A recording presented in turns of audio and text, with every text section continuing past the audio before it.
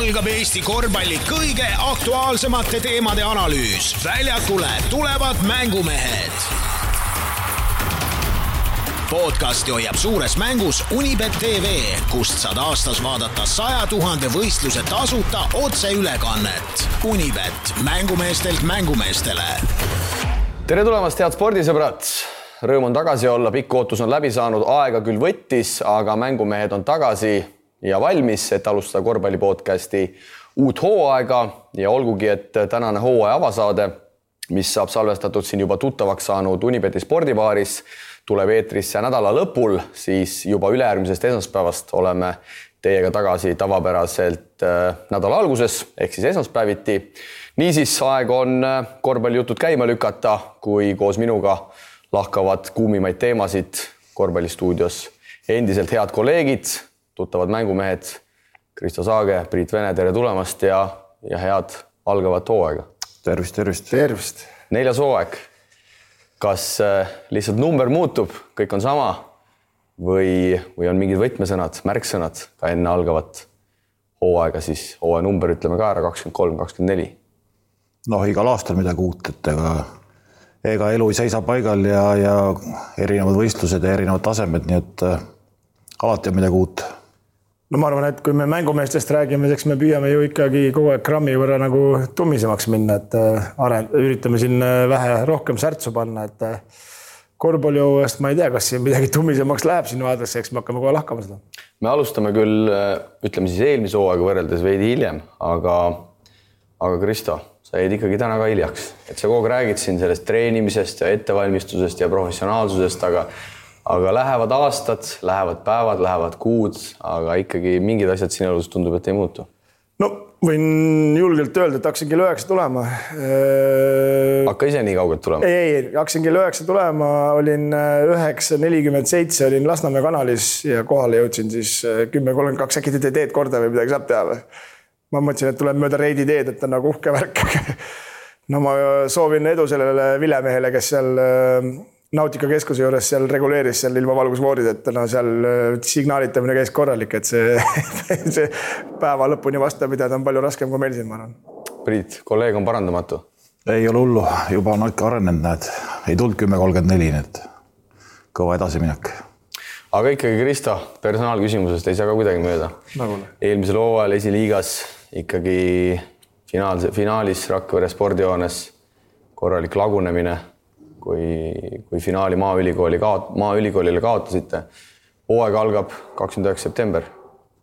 Maaülikooliga. Just nimelt Maaülikooliga. Et millised korrektuurid siis Kadrina Karud on valmis tegema, kui me ikkagi tavapäraselt siin saate sissejuhatusest need esiliiga teemad läbi hekseldame?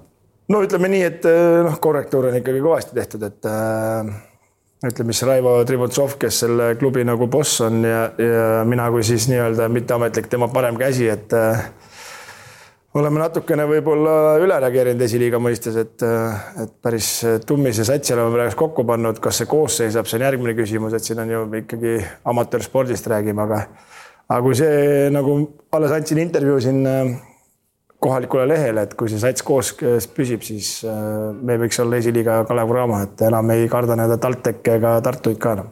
Ja kes seal siis juures on?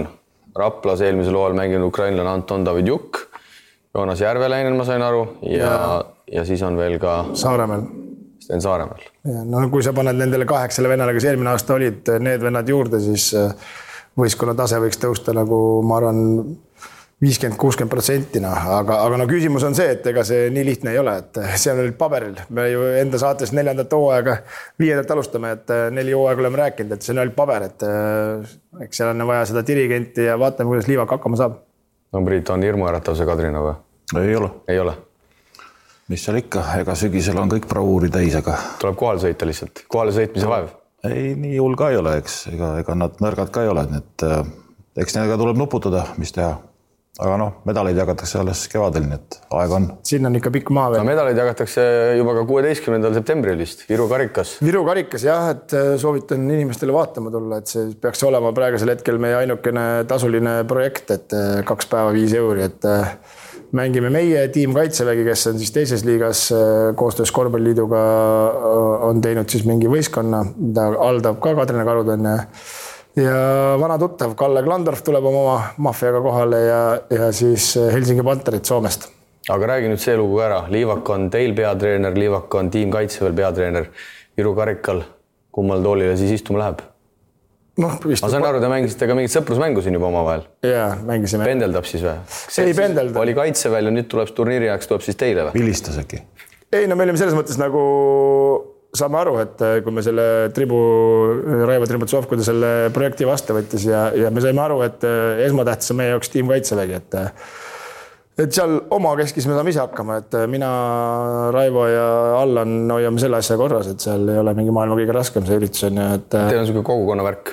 Kui ühte meest ei ole, teine mees aitab välja. No ikka nii ta on päevast päeva, et kui üks ei saa tööle minna, läheb teeb teine töö ära ja nii edasi, et aga ei, see ma arvan, et ei ole probleem, et kuigi praegusel hetkel Priit Vene poja klubi Haapsalu siin taob kohe esimesel nähvakal kodarad jalgades, et neil ei sobi mängupäeva muutmine, et tuli mingi ajakava välja, et 29. siis ma ei tea, kas ma mängida saan või pean kohe ülikonnaga minema.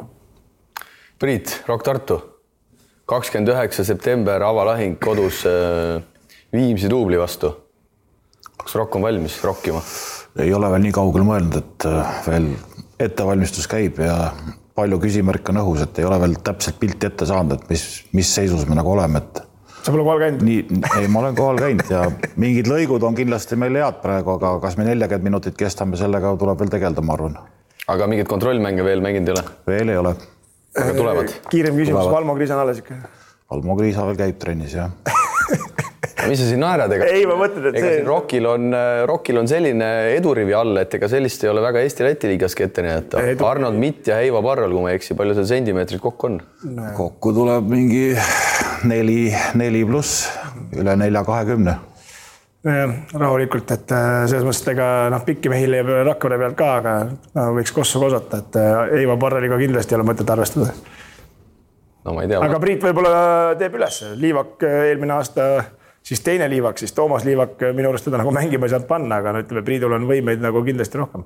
Aga kui siin esiliiga osas veel üldisemalt rääkida, siis tundub, et ühe meeskonna osalemine on hetkeseisuga veel ikkagi küsimärgi all. Nimelt siis Rapla Korvpallikool, kes tõusis teise liiga võiduga üles. Hetkel minu andmetel me seda saadet lindistame siis olgu öeldud neljapäeval. 7. septembri seisuga peaks olema 50-50, et kas Rapla ikkagi tuleb esiliigasse mängima, olugi, et ma sain aru, et kõik ajakavad on nii-öelda Raplat arvestades juba ikkagi ära tehtud. Rapla on täitsa ajakavas sees ja see on nagu päris suur üllatus muidugi, et kui see ikkagi, mis see tähtaeg oli, 4. august või 5. august, mis iganes see registreerimistähtaeg oli, et kui sa oma võistkonna üles annad ja siis 6 aega hiljem otsustad, et seal ikkagi ei ole kellegagi mängida või ma ei tea muidugi, mis probleemid neil on, et kas on mängijate probleemid või finantsilised, samas ma vaataks, et finantsilisi probleeme ei saa olla, kui sul on nagu ülemine võistkond ka, et see, ma ei tea, 20-30 000, et need noored saaks kossu mängida, keegi ju raha seal idee järgi ei saa enne, et ei tohiks nagu probleem olla. No ei tea, mingi kahtlane värk siin toimub jah, et ühtegi infot nagu otseselt ei liigu, mingi susserdamine käib, vahepeal loobuti, siis nagu ei loobunud, nagu sa ütlesid, 50-50. Aga see jätab kohe hooaja alguses juba nagu niisuguse kehva mulje, et siin on võistkondi küll, kes tahaksid mängida, kes küündiksid esiliigasse. Neid ei ole küll palju, aga neid ikkagi on.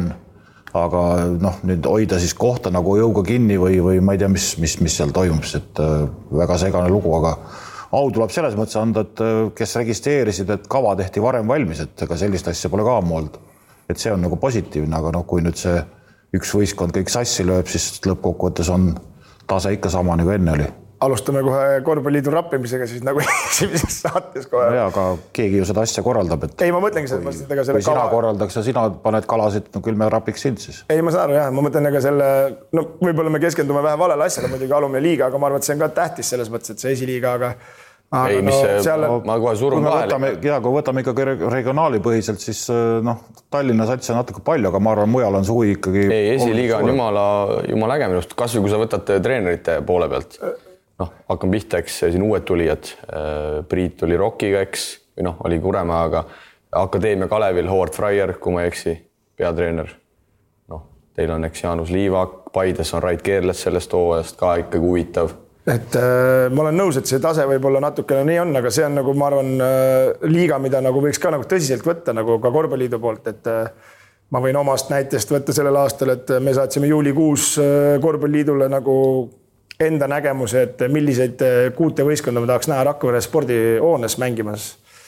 Reaalne vastus on see, et 2 tükki ainult mahtus nende nagu, ma ei tea, kas nad ei saanud kirjast aru, et mis võistkondaga mängida tahame, kui on võimalik, pange need ajakavasse, tehke selle järgi ajakava, et no ma ei näe nagu põhjust, et me Audentese või Viimsiga mängime suures saalis, et kus me ajame mingi, ma arvan, 700-800 inimest saali ja võidame 60-ga, et kas selle nagu mõtet on, et ma enda mõistes mõtlesin need, kes organisatsioonid on, kes on nagu aastaid nagu olnud tugevad, et nendega mängiks. Kahjuks ei õnnestu. Ühesõnaga Audentse spordigümnaasium ja Viimsi saavad Kadrinalt siis võõrsil 60-ga see hooaeg. Kui vaja on, võime 100-ga ka panna, aga see ei ole nagu küsimus. Okei. Päris karm, noh. See on karm liiga, siin ei ole niisama. Ei, no tegelikult, kui sa vaatad... Tegelikult ilma naljata, mõtlen ausalt veel kord, et esiliiga minu arvast, Eesti korvpalli esiliiga on praegu jumal okeis seisus, et seda seisu tuleks hoida ja siit isegi nagu võib-olla professionaalsuse mõttes tõusta, et 12 satsi, ma ütlen, jumal okeid isiksused on, kes kõnetavad, karismaga inimesed, treenerid, mängijad, et tegelikult kui tõsiselt rääkida, siis minu meelest esiliiga on praegu jumal okei ja nii-öelda huvitav jälgida. No see olekski see koht, kus peaks praegu bussima, et eks see on ka vananev kontingent mingis mõttes, aga organisatsioonid iseenesest, kes ajavad asju, ütleme Emu, Tartu nüüd juures, Kuremaa on ju, siis Rae, Taltek, siin mingi 7-8 sotti saad kokku, kes on nagu iga aastat nagu selles mõttes nagu organisatsioonis püüdnud nagu parimat teha, et kas iga aasta õnnestub, see on teine küsimus on, aga seda nagu kuidagi vähe nagu austatakse. Ja mine see tea, võib-olla isegi tulevikus paneme siin esiliiga rubriigi käima, kui leidub mõni hea toetaja,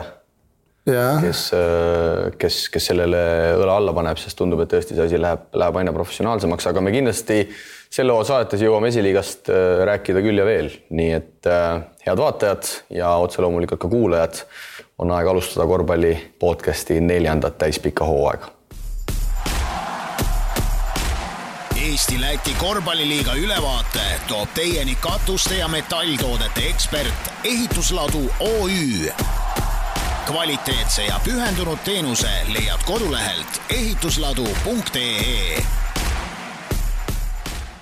Eesti-Läti korvpalliliiga rubriigil on tänavusest hooajast uus toetaja.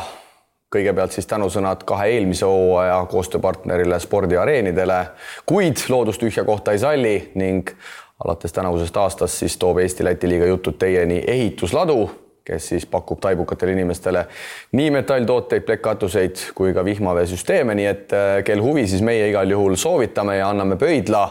Aga nüüd siis aeg juba korvpallijuttude juurde tulla, kui kohalik liiga alustab sel hooajal üsna vara, 21. septembril. Ja tegelikult mulle tundub, et pigem mõistlik otsus, et see annab kalendrile vähe hingamisruumi ja nii palju, kui ma liiga juhi Henri Ausmaa jutust aru sain, siis üritatakse ikkagi liiga enne juunit ära lõpetada. Kohalikud meistrivõistlused siis, mis on ka tegelikult pigem mõistlik.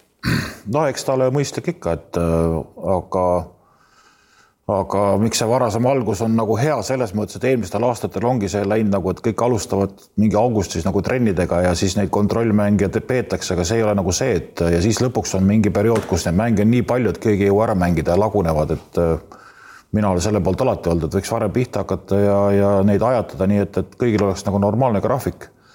No eks kindlasti on see rahvusvaheline teema ka, et kuskil tuleb ju olümpia valikturniir siin kuskil juunis või millal ta toimub, siis ma ei tea. Et kõik liigad alustavad tegelikult see aasta nagu natuke varem ja kuna lätlased on otseselt ju selles ürituses sees, siis eks nendega peab ka arvestama. Meie sinna kahjuks ei saanud, aga lätlased on seal ikkagi peal praegu. Igal juhul selles mõttes, et muidu ütleme maist oktoobri on ikkagi päris pikk aeg, et klubid lihtsalt peavad rohkem pingutama, et need mehed ei varem kokku ajada ja hakata trenni tegema, et see septembri keskelt mängima hakata ei ole üldse mingi probleem, ma arvan, et muidugi ajakava ma pole näinud Eesti-Läti liigas, kas seal need augud on ka sees see aasta koondise omad, aga esiliigas neid auke ei olnud, et see on nagu positiivne. Aga lätlased alustavad ikkagi nädal hiljem, et kui siin suvel omavahel räägiti, siis lätlastel oli ka olnud, et hakkame ka seal kuskil 20. septembri kanti minema ja ühel hetkel see jutt siis muutus, nii et see nüüd veidi kentsakas nagu on, et meil esimene 21. september ja lätlastel siis 29. september minu meelest Ventspils peaks mängima. mängima esimese mängu, aga noh, see on selline iluviga, ma arvan siinkohal, et muus osas see asi läheb käima. Meil on siis kokku, palju meil neid võistkondi eelmisel hooajal oli, eks number ei muutunud. Eestis kadus 1 ära ja Lätis tuli siis Riia Zeli tuli juurde. See on siis oli meil 16 satsi, 30 mängu põhiturniiril ja sealt siis edasi juba veerandfinaalid ja Final Fouri siis nagu öeldud ei toimu. Eestis 7, mida vaadus 8, Lätis 7 ja Prometee juurde, et siis on nagu 16 satsi.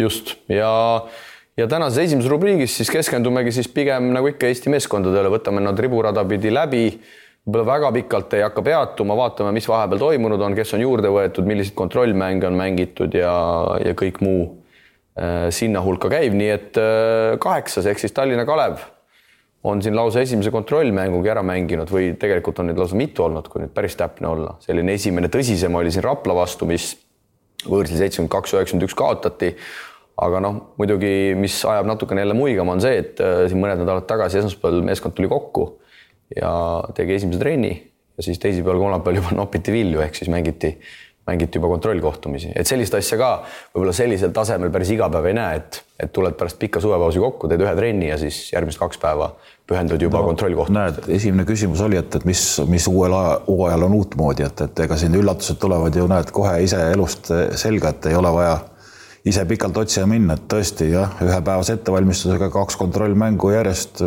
noh, pole paha. Ehk siis võetakse vana lause järgi, et parim trenn on võistlus. Kuidas öeldakse, et nopiti vilju kohe teisel päeval? No jah, päris karmid tõdemused tulid kohe esimese vilja loppimise järgi, kui sa räägid sellest Lääne-Virumaa, ma ei tea, 5. satsist või mis iganes see NGU on meil oli, et paar ameeriklast oli ikkagi juures. No 2 tükki Rossi juurest, sealt ei ole mingi Oklahomas pole aastaid tulnud mingi väga head poissi, aga no päris üllatav, no siuke kaader, mis neil nagu selle statistikast, mis ma nägin nagu võistkonna nimekirjast, et siuksele kaotada. Muidu järgmine kord tehti korrektuurid, juba võideti kindlalt, aga no väga üllatav. Kodusaal siis peaks olema Kalevil sel aastal Nordi spordihoone.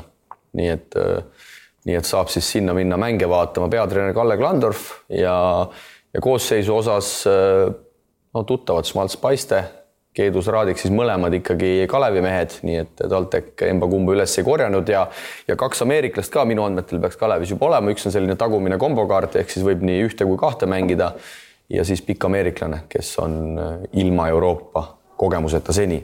Pidi olema korralik lennumasin, aga mingi pikk ukrainlane pidi ka olema. Jah, ukrainlane pidi ka olema, kes on siis vist kuulunud Prometee ja 1 Ukraina meeskonna koosseisu veel. Vaatame siin kolleeg korraldab turniiri, kas scouting on teinud või? Ei ole teinud, neil peaks olema ju... Te mängite nendega poolikus?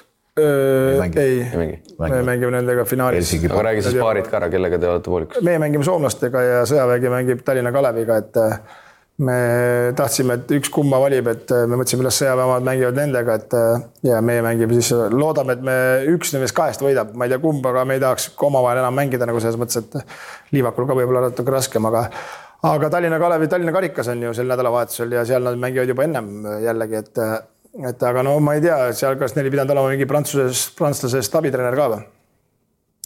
Olen kuulnud, et neil on mingi prantslasest abitreener ka seal. No, sa ikka midagi oled uurid. Jaa, et Kalle Klandorfi siis parem käsi peaks olema mingi prantsuse abitreener, aga kes see mees on, selle ma jään võlgu praegust. Okei, no igal juhul reedel on siis algab Tallinna karikas, nagu veel kord öeldud, me teeme saadet siin Unibetis neljapäeval ja Kalev mängib siis poolfinaali Viimsiga siis homme ja see turniir saab samuti toimuma Nordi spordihoones ja nii palju ma tean ka, et olenemata esimese päeva tulemustest Tallinna Kalev mängib teisel päeval igal juhul esimese mängu 12:30, sest et Kalevi peatreener peab minema pärast seda kuskil üritusele. Ja.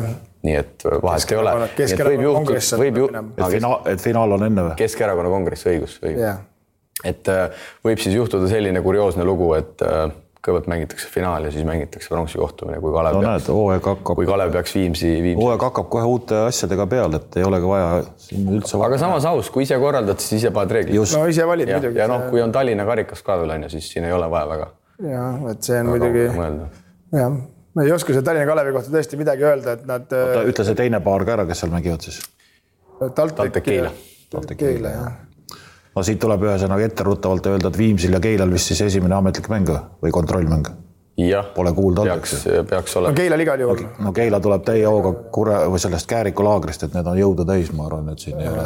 Ja Peep Pahv just ütleski, et neljapäeval lõpetavad laagri ja siis hakkavad mängima reedel, et kindlasti on meestel piimapet täis jalad, aga no vaatame jah, aga samas nagu mõtled päris huvitav, et kui hooaeg hakkab 21, et 10. teed esimese kontrollimängu, et laagrid, et siis nagu klubijuhid oleks veel natukene nagu varem alustada ettevalmistusega, eks see kõik raha taha jääb. Ei no Kalev alustas varakult, nende pärast ei ole vähe muretseda. Aga Kalevi osas, kas on meil siin veel midagi leierda? No seal ootused on õhus. Seal on ka nooremaid mehi, Jaakson, Aniste, kusjuures mulle tundub, et meie saade toimis selle koha pealt, et me siin Anistet pakkusime, võib-olla see nii-öelda side tekkis juba varem, aga igatahes treeningutel ta pidi olema, ma uurisin natuke taustada, pidavat olema väga tubli seal, nii et näis, mida siis mängud toovad, tublisid treenimehi on enne ka nähtud. No igal juhul meie saade selles toimis ja jah, et vaatame, see Tallinna Kalev on niisugune üllatusmuna ja nagu iga aasta, et mis sealt nagu lõpuks välja tuleb ja ma arvan, et selle 3 välismaalasega seal ei piirduta. Et tuleb ikka 13. No ma ei tea, kas 13 tuleb, eks ole, kõik finantsist, aga mingi 8 käib kindlalt läbi. Aga läheme edasi ja võtame siis möödunud hooaja 7. ja ma julgen öelda vist, et Keila esindusmeeskond on saanud endale uue peasponsori, sest et lähen mina eile Põhja-Euroopa Liiga kodulehele ja vastu vaatab mulle Keila Kuulbett. Nii et tundub, äkki see on siis ainult selle Põhjaliiga oma või? Ei, ma ei usu, ma arvan, et ikkagi uus peasponsor, aga jah, selline nimi sealt Põhja-Euroopa Liiga kodulehelt vastu vaatas. Igal juhul positiivne, et me siin küll hasartmängu kellelegi on ju Kristo peale ei suru, aga... No targematele võib suruda, nallimatele mitte. Aga kui kuskile korvpalli tuleb raha juurde, siis ma arvan, et meil kõigil on selle üle ainult hea meel. No eks jah, see olukord on selline tekkinud, et kuskilt see raha ju ütleme, võiks tulla ja see on üks valdkond, kust me seda raha nagu saame, et paljud asjad on nagu kehvasti, aga vähemalt see on jäänud, et keegi peab toetama ja noh, eks Keilal see lisakäik ju tegelikult oli ju vajalik, kui nad tegid avaldused, lähevad sinna Põhjaliigasse, nad hakkasid lisa otsima. Võib-olla see kõik koos tõigi siis neile nagu suurema kompoti, et kuidas nad seda lahendavad või raiskavad, ütleme, see selgub kevadeks. Ma mõtlesin juba, et sa ütled, et Starks Logistics on uus peasponsor, et see on ka Keila sponsor, et Kaja võib olla. See on vist väiksemalt. No jah, tõenäoliselt oleks saanud ju suuremalt teha, kui Kaja ka ei küsinud, kui mees taisi 370 000 saada, et sul on ka kodus niimoodi, et naised täna 370 000 ei küsi, kus sa paned selle või? Ära kaldu teemast ka lahti. Okei, aga tegelikult Keila ma kui see kuulbetiks, aga Keila juures ma olen mitu korda mõelnud, ma ei tea, vastake teie küsimusele, et kas liiga suurt ampsu ei võt Põhja-Euroopa Liiga või palju seal mäng on? Jaa, see on hea asi, mida arutada ja tõtt-öelda ma arutasin seda ka Peebu endaga. Okay. Küsisin, et mis ta sellest nagu asjast arvab ja noh, see on 2 otsaga mõõk, ma arvan. Peep andis mõista, et see variant tekkis, sponsorid tulid taha, Linn tuli taha, treener on huvitatud, mängijad on huvitatud, ta arvab, et see läheb ka fännidele korda, ta saab see läbi mänge juurde, kõik tundub nagu loogiline. Samas, kui sa vaatad nagu sellist orgaanilist protsessi, kas teisel hooajal kohe nii suur tükki ammustada, nagu sa juba vihjasid rostereks, et kas see koosseis ei ole liialt õhuke sellise asja jaoks. Ma arvan, et hooaeg annab meile aimdust, et iseenesest mulle nii-öelda korvpallifännina väga meeldib, tulevad ju väga ägedad satsid Eestisse mängima, me näeme head korvpalli, alati ma olen pigem selle poolt, et klubid võiksid pürgida Euroopa poole, ma arvan, et ka seda ei olete seda meelt, aga kas see oli nüüd Keila jaoks õigeaegne samm, liiga varajane samm, ma arvan, et me peame ootama vähemalt pool hooaega ja siis me saame ilmselt mingeid vastuseid anda. Küsin rumala küsimus muidugi, et mitu võistkond see aasta Põhja-Euroopa Liigas mängib? 2-8 alagrupp. Ja siis see tähendab seda, et 7 mängu mängid, jah? Just. 2 ringi ja mängi ühe ringi? Ei, pooled enam-vähem siis 4 kas kodus või 4 võõrsil ja ülejäänud 3 siis kas nii vastupidi. Okay. Noh, siin on põhiküsimus ikkagi selles, et teine aasta nad alustavad kõrgemas liigas mängimist, kui mitme aasta peale nad seda rahvusvahelist, ütleme siis antud juhul siis seda Põhja-Euroopa Liiga sarja nagu kavatsevad teha, et kui see jääb nagu ühekordseks pauguks, siis see võib tuua suure miinuse ja tekitada väga suure augu. Teine asi on see, et kui võtta puhtalt nagu võistkonna koha pealt, siis ega seal viimasel ajal ei ole ju uusi nimesid ju lisandunud, et noh, see on ühtepidi nagu hea, et Peep mõtleb nagu, et ta kuskil ütles välja, et noored käisid ju omal ajal sama võistkond, mängisid seda Eibli-sarja, kus nad said head kogemusi ja selle najal nad mängivad meistrisarjas. Noh, meeste vahel see tase on natuke teistsugune, et noored poisid kindlasti nad saavad sealt kogemusi, aga need vastased ei ole sellised, kes nagu annavad sulle midagi lihtsalt kätte. Ja siin piisab sellest, kui 1-2 meest näiteks ära lagunevad, rotatsioon läheb täiesti sassi, kas seda raha on, et keegi abiks osta või asendada ja see võib koduliigas nii valusalt kätte maksta, et see peab olema väga kalkuleeritud otsus, et praegu tundub, et see on nagu rohkem niisugune hurraa põhine, et saame nagu minna ja olla, aga enne peaks ikka klubil olema nagu 2 jalga nagu korralikult all. No. Kui me räägime praegu, et nad alustavad teist hooaega, siis põhimõtteliselt on nad 1 jala maha pannud. Teine jalg on veel kuskil õhus. Jaa, ma olen Priiduga selles suhtes täiesti nõus, et ma julgen isegi väita, enne kui Keila ei ole mänginud, et see koosseis, kes neil hetkel on, ma arvan, et see ei ole selleks liigaks selles suhtes valmis. Me nägime Talteki näitel eelmisel hooajal. No ta ei ole 8 liigaks valmis. Taltek ei olnud Keilast eelmisel hooajal olulisest ekstummisem, et aga see, kuidas ikkagi, olgem ausad, Taltek sai ikkagi kohati päris korralikult rappida selles liigas ja seal tulevad Poola satsid, kus number 3 positsioonil on sul 2-0-2 siuksed jurakad ja see on hoopis teise, kui ma siin vaatan Keila alagrupis Iljona Koora, Poolast, Šiauliai Leedust, Brno Tšehhist, Voluntari Rumeenia, Newcastle, Inglismaa, Liège, ilmselt on hääldus võib-olla ka teine, eks Belgiast ja siis on Valmera. Et see on ilmselt päris karm. No aga tundub praegust ainuke, kellega saad nagu nii mängida on Valmera ja siis võiks olla veel, kellega sa nagu loogiliselt võttes saaks veel natuke rammuga katsuda, aga kui sul hakkab 2 mängu nädal olema ja sul Kristiininid ja see pikkmees, temast ei ole mingit muidugi aimu ka, kui hea korvpallur ta on, eks. Et kui jutt oli, et noor andekas arenev mängija 27-aastane, et siis see nagu ka võib-olla ei ole nagu kõige pädevam jutt on, et aga kui sul need põhimehed panevad 2 mängu nädalas, siis koduliiga ma arvan ka, et hakkab kannatama kahjuks. Aga see on jah, ma arvan, pane sõiduka juurde. See on 2 otsaga asi, et me näeme hooaja käigus, mis sellest projektist saab, et osalt, nagu me ka mainisin, pigem nagu kiidaks, et see initsiatiiv on olemas, et minna, aga teiseks jah, kas teisel hooajal meistriliigas palliv Keila on selliseks suureks sammuks valmis, seda näitab hooaeg ja sellepärast neid saateid siin ongi meil põhjust teha, et nendest asjadest. Kindlasti sa saab mingid mängijad lihtsamini Keilasse, kui ta paneb lauale, et sul on mängid Euroopa liigat ka ja inimesed tahavad näidata ja nii edasi, et võib see palgalipik või nii edasi on vähe madalam, siis on sel juhul on, aga ikkagi ma ütlen, et hetkel ikkagi ma arvan, tal siuke 8 mehe rotatsioon on, kui mitte 7 mehe oma, et see 2 liigat vasta ei pea. No ja me ei ole ühtegi sellist nime kuulnud, kelle peale me saame öelda, et vau, et see on nagu ostetud mängija, keda me teame, kes annab kvaliteeti. Just.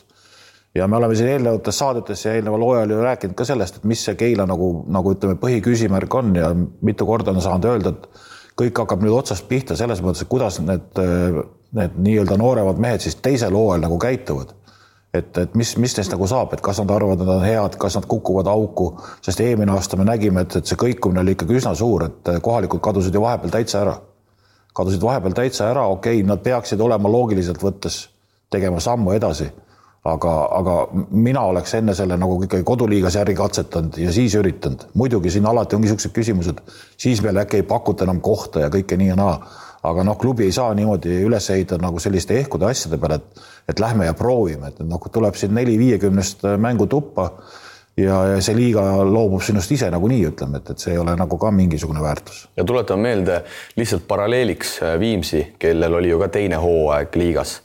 Tegelikult me ei saa ju väita, et Viimsi noormängijad oleks teisel aastal sammu edasi teinud, aga Keilas võib see juhtuda, me ei saa väita, et seda juhtu, eks Viimsi näitel seda nii suurt hüpet, umbes nii, et esimesel hooajal nad pidasid vastu, et küll nüüd teisel hooajal tuleb nagu kõva pauk on ju, aga tegelikult Viimsi puhul aga võtame nüüd teistpidise näite, Tartu on ju asutaja liiga Põhjaliigas, nad olid rohkem valmis sats, kui nad sinna Põhjaliigasse läksid ja ega nende tulemused ei ole ju kuskilt üle lati läinud.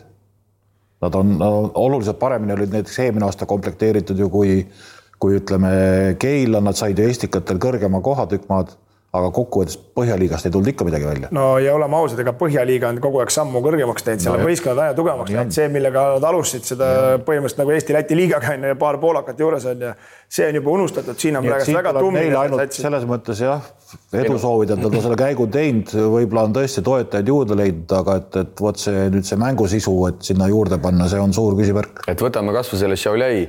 Eile alles Šiauliai kaotas Prometeile circa 10 silmaga kontrollmängu ja lihtsalt ette ruttavalt Prometei on ilmselt tugevam. Šiauliai on hetkeks ikkagi ettevalmistuse korralikult teinud, et kui me vaatame nagu algfoone, siis ei ole Keilast meil hetkel nagu üldse midagi. Et ma ei tea, millal ta esimene mäng on. Ma tuleks ühe korra veel natuke tagasi. Oktoobri keskel kuskil. Hüppasime siit korra mööda, tahtsin seda öelda, et see noormängijate edasi nagu käigu edasi tegemine Viimsi puhul ja Keila puhul, et tegelikult on ju üks-ühele minu arust nagu, et võib-olla ainukesena Viimsis saab öelda, et Rikberg tegi väikse sammu edasi ja samamoodi saab Keilast öelda, et Kasemets eelmast tegi väikse sammu edasi. No nüüd loota, et teisel hooajal Keilast teeb 2 või 3 meest sammu edasi, ma ei usu. No. See on väga keeruline. Selles mõttes ma ei usu seda. See on esiteks juba nende mängijate mänguminutite võimalused, et seda saaks teha ja nende persoonide põhjal ma ei usu seda, aga no vaatame. Aga kui seda Põhja-Euroopa liigat veel korra lahata, võtsin eile ette ja ma ütleks, et see liiga võiks kiirelt oma nime ära vahetada. 16 võistkonnast 7 kvalifitseeruvad minu jaoks Põhja-Euroopa alla. Et see on küll muigel ajav, et 16 osast võistkonnast 7 võid siis liigitada Põhja-Euroopasse. No nagu seal on, eks Eesti, Läti, Leedu, Soome, Rootsi, seal on kindlalt ära jagatud, kes Põhja-Euroopa alla nii-öelda liigituvad, et Inglismaa arvelt saame ka sinna vist kaks nime juurde, et see on nagu kentsakas, et kes siit Eestist veel peal on siis? Tartu ja Keil ongi erinevates alagruppides. Lätist on Valmiera, Leedust on Šiauliai, Juventus on vist teises alagrupis Leedust ja oktoobris peaks asi pihta hakkama. Tartu esimene mäng, kui ma ei eksi, kas oli 21. oktoober kodus Pristina vastu, aga mängivad ühe mängu kaupa, et ei ole enam nii, et etappe ei ole. Et selles suhtes see süsteem on nagu mõistlik. No ta on mõistlik, aga kulude mõttes ta on ikkagi jälle suurem, ma arvan. Ja, aga lihtsalt need jätsid mulje siuksest kontrollturniiridest, et siin pre-season on pikaks venitatud, et mängitakse veel mingid sõprusturniire, aga jääme veel Keila juurde, sest siin on jututeemad küll. Keila siis ka alustab homme kontrollmänge Tallinna karikaturniir, eks poolfinalist Altek, nagu öeldud, hetkel meeskond siis vist veel Käärikul laagris otse sealt mängule tulevad. Aga Kristo, mis siis ikkagi saab sellest Sten Saaremäeli saagast? Sten Saaremäel on Kadrinas. Mulle Peep pärast meie eelmist saadet helistas, ütles, et Saaremäel peaks ikkagi olema Keila mees. Et oskad sa nüüd siis selgitada, sina oled ju see Saaremäeli agent, allhanke pakkuja. Peep pole mulle helistanud selles mõttes, et sinu kaudu käib. No, selle mängija müümine käib sinu. Kui ta tahab teada, kas kummast ta on, siis ta võib mulle helistada, ma ütlen. Ega tõsiselt rääkides? Ei, tõsiselt rääkides, enne on meie mees, et siin ei ole mingit juttu, et Peep natukene on siin, ma ei tea, elab kuskil mingis teises maailmas, et kui sa ikka inimesele mingid konkreetseid asju ei paku, siis ei ole mõtet rääkida, et sinu mees on, et Vasalemma seal autodes mõtled, et on sinu mees, siis nii päris ei ole nagu, et tal oli oma võimalus selles mõttes, et Steniga meil oli nagu juba teist aastat nagu kokkulepe, et kui saab kõrgemale mängima, las läheb, kui ei, siis mängib meil on. Ootas Peebu kõne siin juulikuus, ma ei tea kui kaua, no, ja nagu ma ütlesin ka pärast eelmist saadet, et kui me saade ära on ja me selle välja ütlen, siis Peep helistab talle, no nii läks, aga no see ei ole praegust hetkel. Aga hetkel seisuga alustab teil või pigem on siis hooaja lõpuni teil? Ei, no kui Peep talle 1,5 aastat lepingut pakub, saab minna. No. See on nagu selles mõttes, ta ei plaani kuhugi minna, kõigepealt peab ta korda tegema, et ta on natukene liiga bravuuri täis. No, kindlasti ta saab järgmine aasta mängida Eesti-Läti liigas, sest seda ei ole nii kõrge, aga kõigepealt nagu esmaeesmärgis võiks nagu Steni korda teha, et kui ta tahab mängida ja ma andsin talle nagu mõista ka siin just pärast seda, kui Peep helistas talle eelmine reede, et esmaspäeval läheb buss Käärikule, et oled siis kohal, et no ei ole ilmselgelt, aga ma andsin talle mõista, et sa arvad, ega sinust LeBron James ei tule vist Steph Curryt, et võta rahulikult ja ma arvan, et me oleme nagu, saame nagu omavahel nagu aru, mis me räägime. Ühekandi mehed ka ikkagi? No ikkagi ühekandi mehed jah, ja ütleme kolleegid ka siis, et aga ei, no mul muidugi ma tahaks, et Sten mängiks üleval ja nii edasi, et ja kui oleks normaalne, aga see hetkel see Keila pakkumine ka ei ole nagu seda masti, et üldse peaks nina keerama Keila poole. Aga jalg Stenil, ma saan aru, et midagi juba treenib. No ta ise tahaks juba, ma kujutan ette, juba esimesest mängust väljakule tulla, et ma pean siin klubi inimestega rahulikult mõtlema ja temaga ka rääkima, et siin üks treen kukkus lammutama, ma panin siin 45 minutit järjest, et igasugu harjutusi, ma küsin, kas jalg ei valuta enam või? Natukene nagu annab tunda, mis lolli mängid siis, okei, siis raunes maha, aga ei, ta on hea, selles mõttes ta on kindlasti hea ja saame sellest siit meie jaoks on see kõva täiendus, kui see ära läheb, on juba jälle pekkis.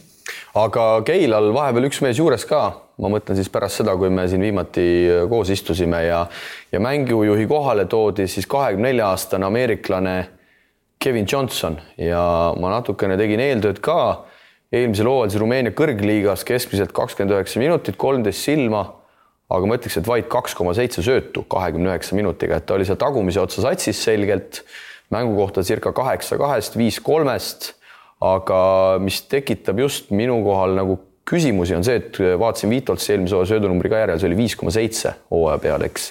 Ja nüüd tuleb ameeriklane 2,7-ga, Peep ütles välja ka, et ta tahtis mängijad, kes võtaks nagu rohkem, ütleme siis rünnakule enda peale. Aga kus need söödud tulema hakkavad, arvestades, et järgmine mees eelmisel hooajal söödunumbri osas oli Radunis 2,7 ja siis tuli Kasemets alles 1,9-ga. Et esiteks mulle tundub, et ta ei ole päris mängujuht, eks nüüd, kui sa ütled, et Saaremäel on ka Kadrina mees, et toodi Kristiinin, toodi Maistorovitš, et kas need hakkavad nüüd ainult lauast võtma?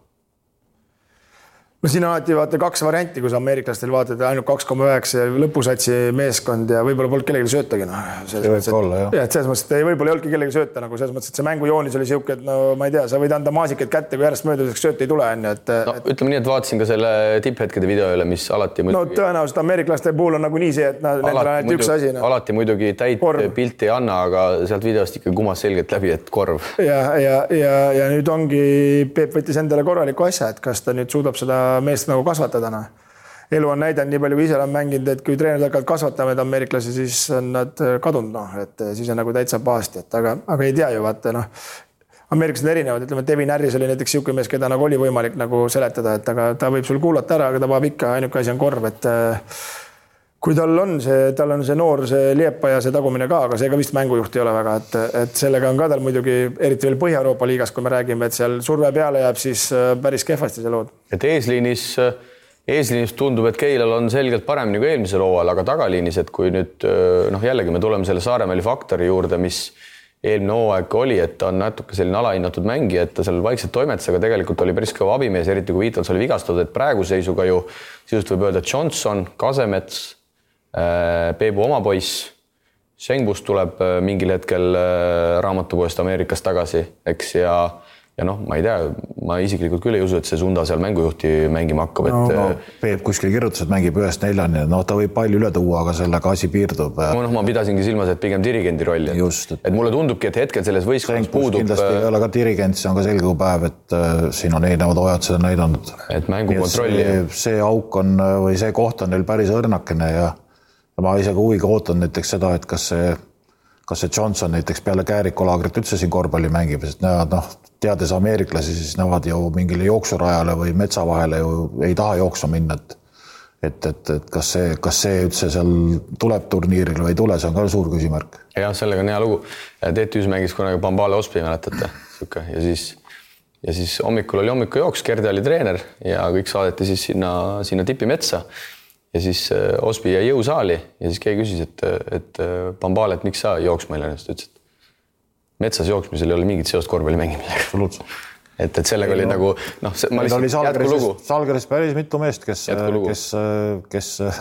lihtsalt ei ütlesid, et see ei ole minu ala ja ma sellega ei tegele ja ei läinudki sinna. Ja siis ta ütles veel, et loomad jooksevad metsas. Tema välimust vaadata, siis oleks võinud rahulikult jooksma. Aga ütleme nii, et kui sa panid keskmiselt kaksiktuubli, siis ei olnud kellegi midagi. Ei, seda küll, eks see ongi niimoodi, aga ei, eks Peebul jällegi vaata teine aasta ja ilma mitte midagi prognoosimata, ega tal on ka omad selles mõttes raskused sel aastal, et eelmine aasta tal kohe õnnestus ja pinge peal ja nagu see enne paralleeli tõi Viimsiga, et see on täpselt 1-1 minu arust, et Viimsi ju kohe tuli Eesti-Läti liigas hõbedale, eelmine aasta kukkus kokku, ja ei saa muidugi katastroofiliselt öelda, et kokku kukkus, aga ikkagi veerandfinaalist jälle edasi ei saanud, Eesti-Läti liigas pole midagi rääkida. Ja küll, aga võtame nüüd ikkagi need eelnevad jutud ka kokku, et kui seal Johnson nüüd ütleme ebaõnnestub või midagi juhtub taga, mis siis ülejäänud mängudest? Tagala on 0. Seda ma silmas pidasingi, et Saaremäel tegelikult selle Viitoltsi lappis nagu ikka väga hästi ära, tal on piisavalt kogemust oli selles liigas. Ta ei visanud punkte, ta ei teinud midagi erilist, aga ta hoidis selle asja nagu üleval. Aga järelikult, kui Peep ikkagi Stenile mingi pakkumisi tegi, siis ma arvan, et mingi raha tal ikkagi on, et kedagi sinna võtta iseenesest, mis selle raha eest saab. Selle raha eest ei saa isegi minna.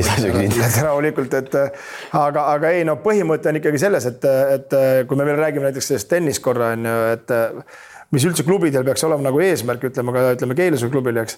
Ega see mäng on üks asina, aga kui sa võtad trenni kvaliteedi järgi, sul tuleb mängu tulemus ka ju. Ja kui see trenni kvaliteeti pole, Sten on kõva trennimees, ta vahab iga kord 100% välja, seda sa pead ka seda alahinnatud mängija, mida ma olen korduvalt nagu öelnud, et aga ei tasu üle ka pushida, et võib-olla kõrbeb nüüd siukse heledal reigiga, et tegi Peep õige otsusena. jah, aga jääme ootame jällegi üks väga põnev aspekt, ma arvan, mida tänavusel hooajal kohalikus liigas vaadata, et kuidas siis see Keila teine hooaeg välja tuleb, et igal juhul kiidame siia lõppu ka, et esimene hooaeg oli ju väga tubli ja vägev ja saal oli täis ja kõik oli tipp-topp, aga Tehnikaülikooli meeskond ehk siis TalTech Optibet tuleb meil järgmisena ja TalTech on siis mänginud 2 kontrollmängu, kõigepealt võideti kodus Pärnut 91-86 ja 2 päeva tagasi, kui ma ei eksi, kaotati siis Tartule Jõgeval Alar Varraku sünnilinnas 73-91 ja nii palju kui kuulda oli, siis Tartu tegi TalTechile päris korralikult seal kossu nii-öelda. No seda näitab juba, kui palju Tartu mehi, erinevaid mehi nagu platsile sai, ütleme, et järelikult TalTech väga ei suutnud vastu hakata. Kas käisid vaatamas ka Tallinna mängu? Ei käinud, aga nii palju oli kuulda Tartu mängust, et Rann-Andrei Pehka sai korraliku peapõrutuse, et seal Tartu mehed, nahaalsed Tartu mehed tegid seal kohe 1-0. Tegid 1-0, kui mitte 2-0. Ja mis veel oli sealt mängus silma hakanud, kui me nüüd jälle natukene ette rutame, et Märt Rosenthal olevat olnud väga heas füüsilises vormis. Et aga sellest jõuame Tartu osas rääkida. Igal juhul tegelikult kontrollmängude Tartu numbrid on ka näidanud, et Rosenthal on olnud väga just punktide mõttes efektiivne, aga kui nüüd tulla Tehnikaülikooli juurde tagasi, siis Taavi Urkatamme numbrid on olnud tegelikult individuaalses mõttes päris kenad. Tartu vastu oli seal lausa kaugukeskelt 6-3, nii et kui ta Graamos üldse neid kolmesid ei võtnud ja Viim siis viskas sellise 20% tabavusega, siis seni on küll väga hästi käima saanud, eks see koondises olemine on ka, ma usun, aidanud, vorm on korralik. Oliver Metsalu Pärnu vastu 22 punkti, siin Kasper Suurorg on omad ära teinud ja üks mees võib-olla, kes on ka positiivselt üllatunud mõlemas mängus statistiliselt, on Indrek Sunelik. Pärnu vastu 10 punkti, 5 lauda, 6 söötu ja Tartu vastu tegelikult see rida oli ka täitsa soliidne, et selles mõttes minu jaoks üllatav, et arvestades, et ta Raplas oli ju täitsa pingi sügavuses, et ta nüüd ikkagi kontrollmängudes on kohe päris korralikult jalad alla saanud. No see ei oleneb treenerist, et Varrak suutis järelikult nii Urkatammele enesekindlust kui Sunelikule panna, et Sunelikul ju korvpalli keha on olemas ja ta oskab mängida. Alustas hooaega tegelikult ju päris aga lihtsalt selle treeneriga tal siis Rapla omaga ei klappinud ja kukkus auku, aga tegelikult tal on ju see Eesti mõistes, siin Eesti-Läti liiga mõistes, tal on ju kõik asjad antud veel tee, et siin nagu minu arust nii suurt üllatust ei ole hetkel, aga kui seda TalTechi vaadata, ostsid ka nüüd endale pika, nagu ma lugesin, aga selle ostsid esiliigasse esialgu hakkavad tegema. Sinu vastase? Jah, aga ma mõtlen naljakas, jälle üks posu tagamängijaid ja Oliver Metsalu siis põhimõtteliselt ainukene 5-4 või? Sa mõtled siis selges mängija nii? Jah, selges mängijad. Pole ühtegi selges mängijat, korvpallis ikka seda, ma arvan, eeldan, et on vaja, aga kui nad suudavad need kaitseasjad nii ägedalt käima panna, nagu 1 aasta panid siin, aga siin küsimärke on palju hetkel. Jällegi üks on ilmselt kindel, mida me oleme siin ka rääkinud oma kaitsesurvega, neil on head survestajad seal taga Pehka Ilveseks, et põhiturniiril nad võtavad kindlasti mingi posu võite. Ma usun, et nad kindlasti seal tabeli täiesti tagumise otsas ei ole, võib-olla isegi üllatavad ja on esimeses otsas, nagu nad olid ju tegelikult, kas oli üle-eelmisel hooajal. Aga jah, et mis see lõppresultaat on, eks, et aastad on paraku näidanud, et pigem need seeriad on läinud vastaste kaldu, aga 3. kontrollmäng siis juba homme Keilaga 16.30, nii et ma arvan, et selles Tehnikaülikooli ja Keila mängu järgselt, ma arvan, et on mõlemast meeskonnast päris hea pilt ees, et see algab siis 4:30, nii et kell huvi saab seda Nordispordi hoonasse vaatama minna. Eks me tänasel päeval saamegi ikka rääkida sellest hooaja esimesest poolest, et kui Varrak on olnud TalTechi treener, siis tegelikult on ju igal aastal ikkagi võistkonda nagu muudetud. Et kas see nagu kasu toon või ei ole, aga muutused on toimunud, nii et nende puhul nagu ei saa rääkida, et nad ei muuda seda midagi, et vaatame, kuidas minema hakkavad, aga hetkel ei tundu küll jah, et midagi nagu eelmisest hooajast oleks muutunud, et Taavi Urkatami 6-3 peale visata on ilmselge märk, et korvi alla ikkagi pall ei jõua. Ja korvi alt seda mängu üritada. Ja korvi alt seda mängu ei mängi ja Tartu, ma arvan, oli korvi all tugevam ja kui me vaatame ikkagi nende ülejäänud jälle nii-öelda viskajate protsente, siis nad on täpselt samasugused nagu 2 eelmist hooaega. Et mitte mingisugust edasiminekut ma nendest numbrites ei näinud. Okei, need on 2 esimest kontrollmängu, võib-olla keegi tõesti avaneb kuskilt, aga hetkel ei tundu nagu küll, et mingid muutused oleks nagu kasuks tulnud. no mingi stardiplatvorm ennab ette ikkagi need kontrollmängud ka, et võib-olla jätame need protsendid kõrval, aga neid veel tuleb vaata juurde. Jah, aga ütleme nii, et ega siin TalTechis minu jaoks mingid nagu mänguplaanis mingid uudist ei tule, elavad kolmeste peal, kui sisse kukub, saavad võita, aga kaitses ilmselt väga ei saagi tulla, eks, et lihtsalt ja ma mõtlen, aga kaitses läheb nagu selles mõttes raskeks, et kui vastastel on ikkagi korralikud tornid, me nägime eelmine aasta näiteks Tartu, Pavelka, seal ei olnud mingit küsimust, neil ei olnudki mingit varianti Tartuga. No rääkimata Graamost, eks, aga kui me hakkame järgmistest võistkonnast rääkima, siis nendel vähem oli neid nõrkusi, mida nad suutsid ära kasutada, et olid rohkem mängus sees, aga päeva lõpuks ikkagi võib öelda, et Metsalu Jurkatam kaitses nii palju sisse, et nende suurtega võidelda, et see rünnak hakkab ka kannatama selle pärast. Ja nii palju veel sellest Pärnu mängust, et seal oli küll väga tasavängine mäng, mõlemad meeskonnad juhtisid korra 7 silmaga, aga selles mängus siis konkreetselt TalTech pani ikkagi oma selle kaitsesurve tundub maksusele, kui saadi kiirrünnakutest Pärnus selgelt rohkem punkte, just nendest pallikaotustest nii-öelda teenitud punkte. Ja lõpuks see mäng siis viiega võideti. Aga jah, siin ilmselt ülikooli meeskonnal pikemalt ei ole mõtet peatuda, kui võib-olla seda, et Ralf Kütis siis põlvevigastusega on paaril esimesel kuul väljas, et teda Alar Varrakul kasutada ei ole, aga tegelikult sellel positsioonil ei ole TalTechil sel hooajal väga palju probleeme, et seal on Andre juurde tulnud, seal on Sunelik juures, et ma arvan, et see ei ole. Välv on juures, eks? No jah, ütleme mängu koha peal, aga ütleme just Kütise positsiooni mängijad, et seal tegelikult see positsioon peaks olema päris hästi täidetud, aga seegi näitab, et neid tagamängijaid Kas on plaani mingid välismaalasiga võtta, tead? Ei tea küll, ei oma infot. Minu teada võistkond on komplekteeritud. No see lätlane jah, see on mingi esiliiga projekt, aga ma mõtlen nagu tahaliini iga aasta ju viimased 2 aastat on neil tagaliinis vähemalt 2. Ma räägin, nad hooaja sees on ikkagi muutub midagi. Võib-olla keegi tuleb, eks nad hakkavad pihta. Alustavad ja siis vaatavad. Aga nende puhul jääb ikkagi põhiküsimus, kust punktid tulevad. Et kui Tartu näitas ära, et kui Metsalu võeti rajalt maha, siis vahe oligi 20 silmat.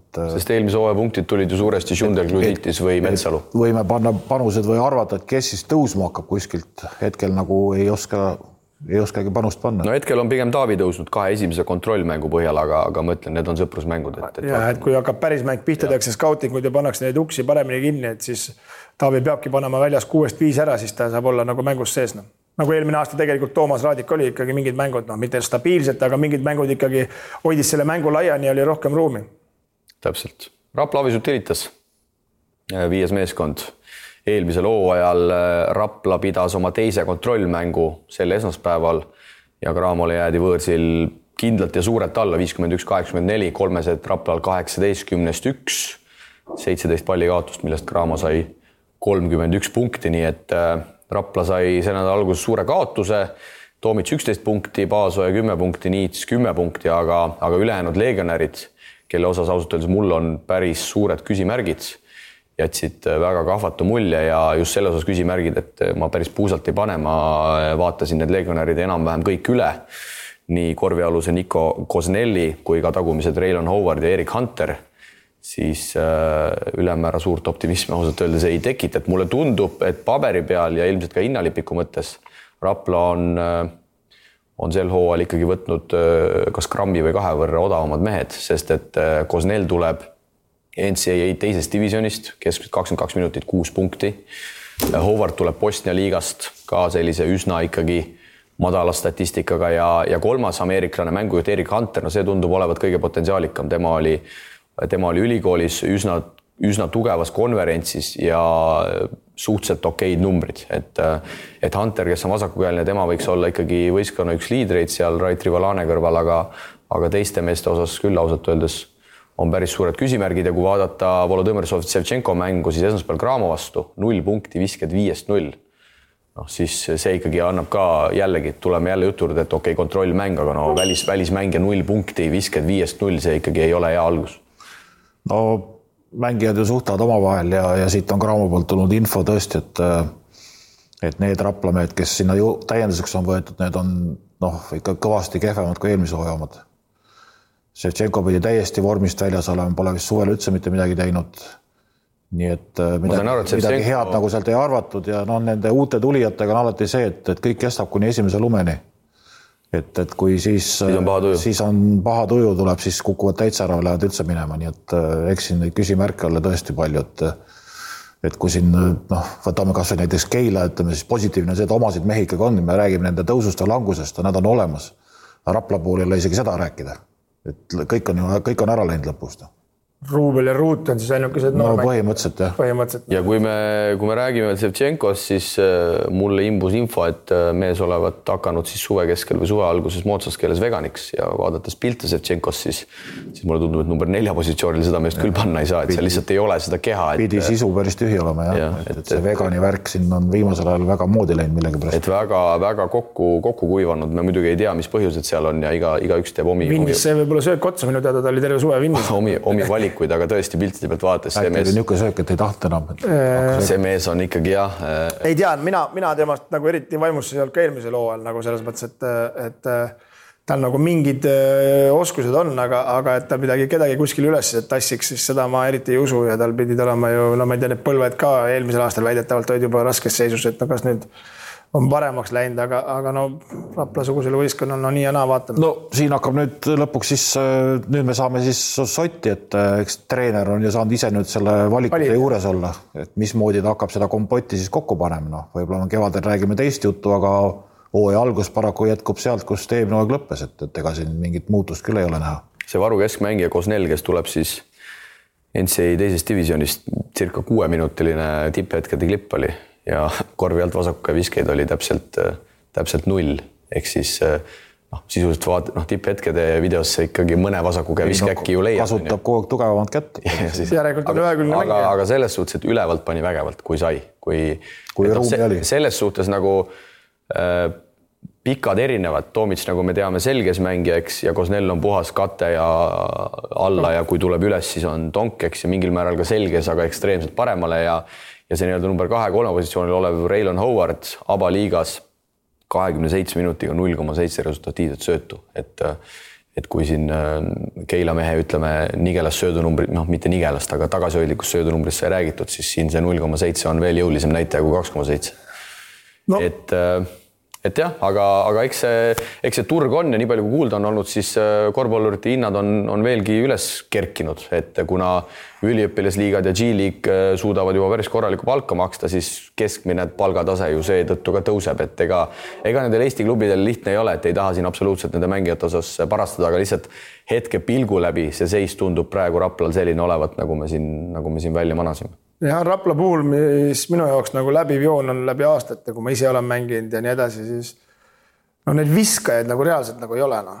Neil eelmine aasta tõid selle Stevensi, kes pidi olema puhas viskaja, aga selle käigud oli suht lihtne kinni panna ja siis see nagu üks mees, kes on nagu väga ohtlik 3 joone tagant, et nüüd praegu sai ka 18-1 on ja okei, see on kontrollmäng, ma saan kõigest aru, aga kui me võtame eelmise hooaja ka, kas oli nagu 3 tagant nagu väga hull oht, väga ei olnud, pressisid jõuga alla ja see on nagu minu arust nagu pärsib seda mänguna. Ja ma tooks ühe aspekti veel siia, kui Toomits ei viska, see uus mees ameeriklane Kosnella absoluutselt ei viska.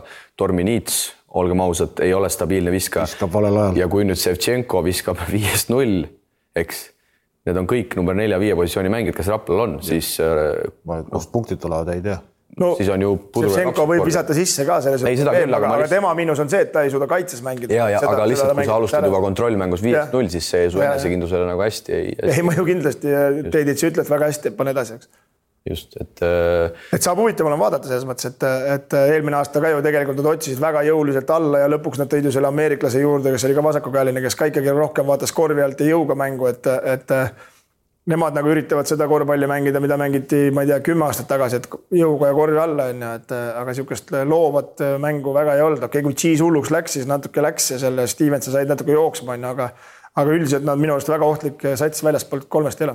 Ja olgu öeldud, et Rait Rivalane siis Cramo vastu ei mänginud, nii et sealt kindlasti on Raplal juurde panna mingi väike pisivigastus, ma sain aru, Raidul pidi olema ja Sven Kaldre siis Raplas oma karjääri jätka ja Priit sinu juures vist toimetab. Praegu käib jah meie juures, et ta ei saa selle nii-öelda temast loobumise teate nii hilja, et see on ikka väga korralik pauk mehele ja see on ikka näitab nagu, et kohalikke nagu väga ei austata, nii et mehele pandi nagu topelpauk, et ei saa oma satsi ja kõik ülejäänud oli lastud aga ära komplekteerida, et ei ole ka kuskile mujale ka väga minna, et peab mingisuguse ooteperioodi üle elama, et äkki mingil hetkel hakkavad sinu vigastused tekkima, uksed avanema. Aga kui kõrgliigasse Sven ei naase, siis alustab hooaega Rock Tartus? Siis alustab meil, jah. esimene mäng Raplal siis 22. kodus Tallinna Kalevi vastu, nii et iseenesest algus võiks olla no hea lahkamus praegu, jah. Palju lubav.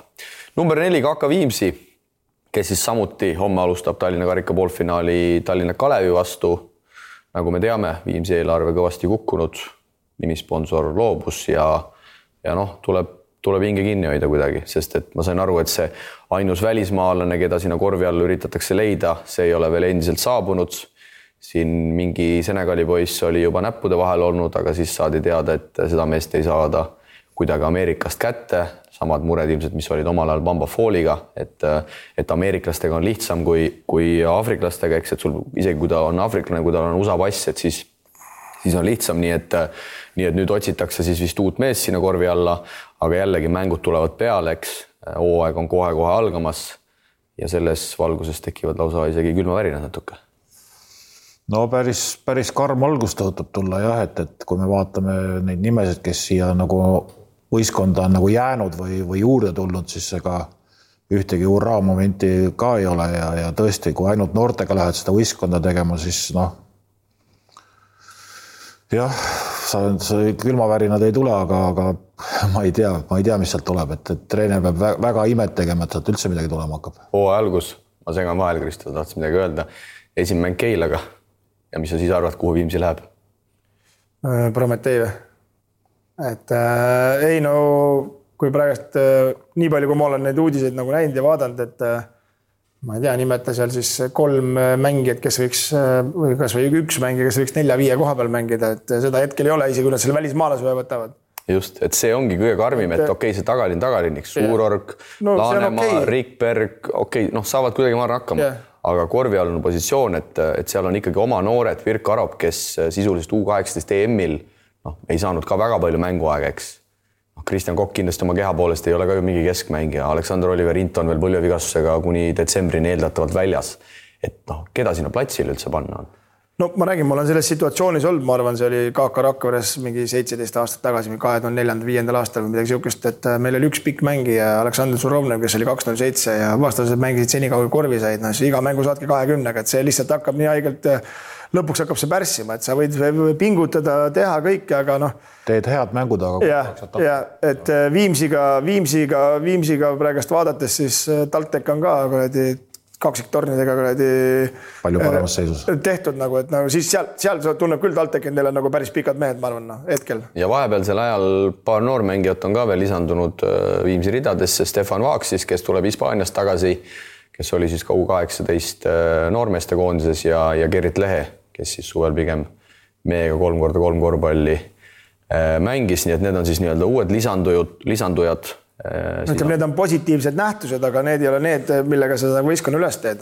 Lehe võiks ka teha normaalse hooajana, selles mõttes, et nagu kuskil peab realiseerima ja see on ideaalne koht, aga ikkagi me mõtleme üle 2-meetrise mehi, et millega sa võiksid selle nagu nii-öelda seda korvialust betoneerida või üldse mängus püsida, siis neid praegu ma ei näe. Et kuidagi ei kadesta hetkel Viimsi organisatsiooni ja peab nagu veel kord mütsi maha võtma, et see samm ikkagi astuti, et sinna Eestile liigasse jääda. Ma ise veel tunnen, et seal on isegi veel nagu tegelikult sellel astmel on 3 astet veel, et kellega nad seda esi- ja teist liigat veel mängivad. Täpselt. Et see ei ole ainult see ülemine. Eks neil on seal paar Ukraina poissi ka vist 2 tükki, kes seal abitreeneri Kolomitšenko kaudu on tulnud, nii et nemad saavad seal ilmselt pendeldada, aga ei, su jutus on igal juhul iva, et neil on ju teine liiga ka, eks.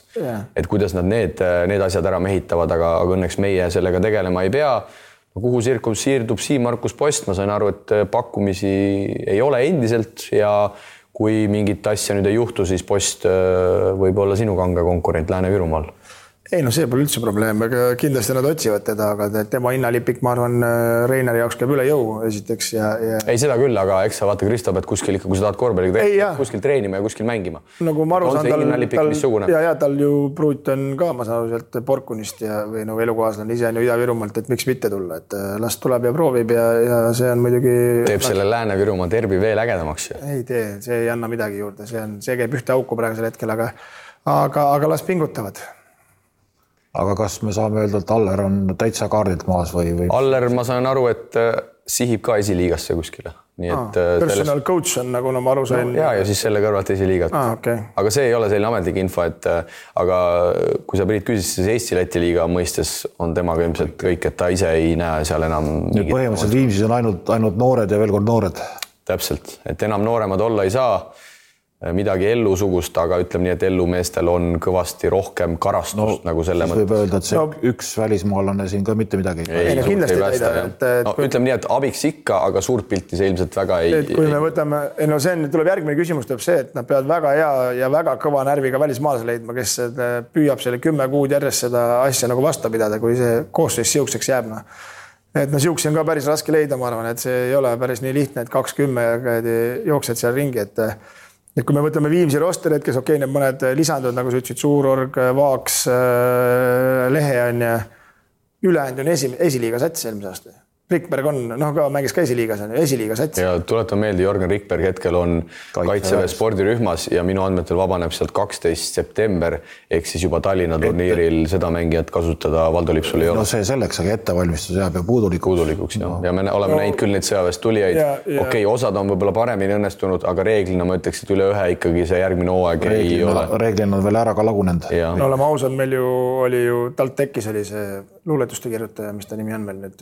Holmresten. Ja see oli ju koondise piiril ja käis sõjaväes ära ja lõpetaski põhimõtteliselt karjääri ära. 3. Pärnu Sadam. Pärnu on mänginud nüüd ka, kui ma ei eksi, 2 kontrollmängu. TalTechile kaotusest sai juba räägitud. Isaiah Hart 23 silma meeskonna kapten Troy Barnis 17 ja eile siis Pärnu kaotab võõrsil Valmerale 97-104. Valmerale, keda Tartu siin mõned ajad tagasi kodus üsna kindlalt circa 15 punktiga võitis. Pärnu kasuks Robert Valge enim 20 punkti.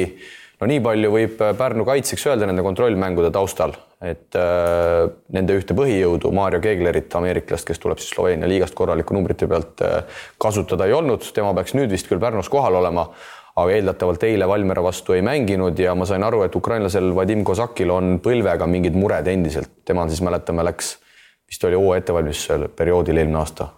Sai raske põlevigastuse. Aastake hakkab teist saama, jah. Jah, et kas oli kohe alguses sai või ei vist ühtegi mängu ei mänginud. Ei mänginud, ametlikku ei mänginud. Et aga Pärnu puhul võiks öelda praegust neid mänge vaadates, ütleme siis skoore vaadates, et siis päris lõbusad korvpalli mängivad hetkel, et punktide viskamisega pole probleeme, aga... Kui ikkagi Valmera viskab 104 punkti, no siis on ikkagi väga suur küsimärk, et mis seal kaitses toimub. Tartu ju suutis nad hoida alla 60 ju. Jah, kui Edmund Selksnis... See on ikka liiga suur vahe natuke. Edmund Selksnis, võime siin rääkida nii ukrainlase puudumisest kui... Ei, seda muidugi. Selle puudumist, aga just, kõik ülejäänud mehed võiksid ju kaitses ikkagi mängida. Ei, absoluutselt.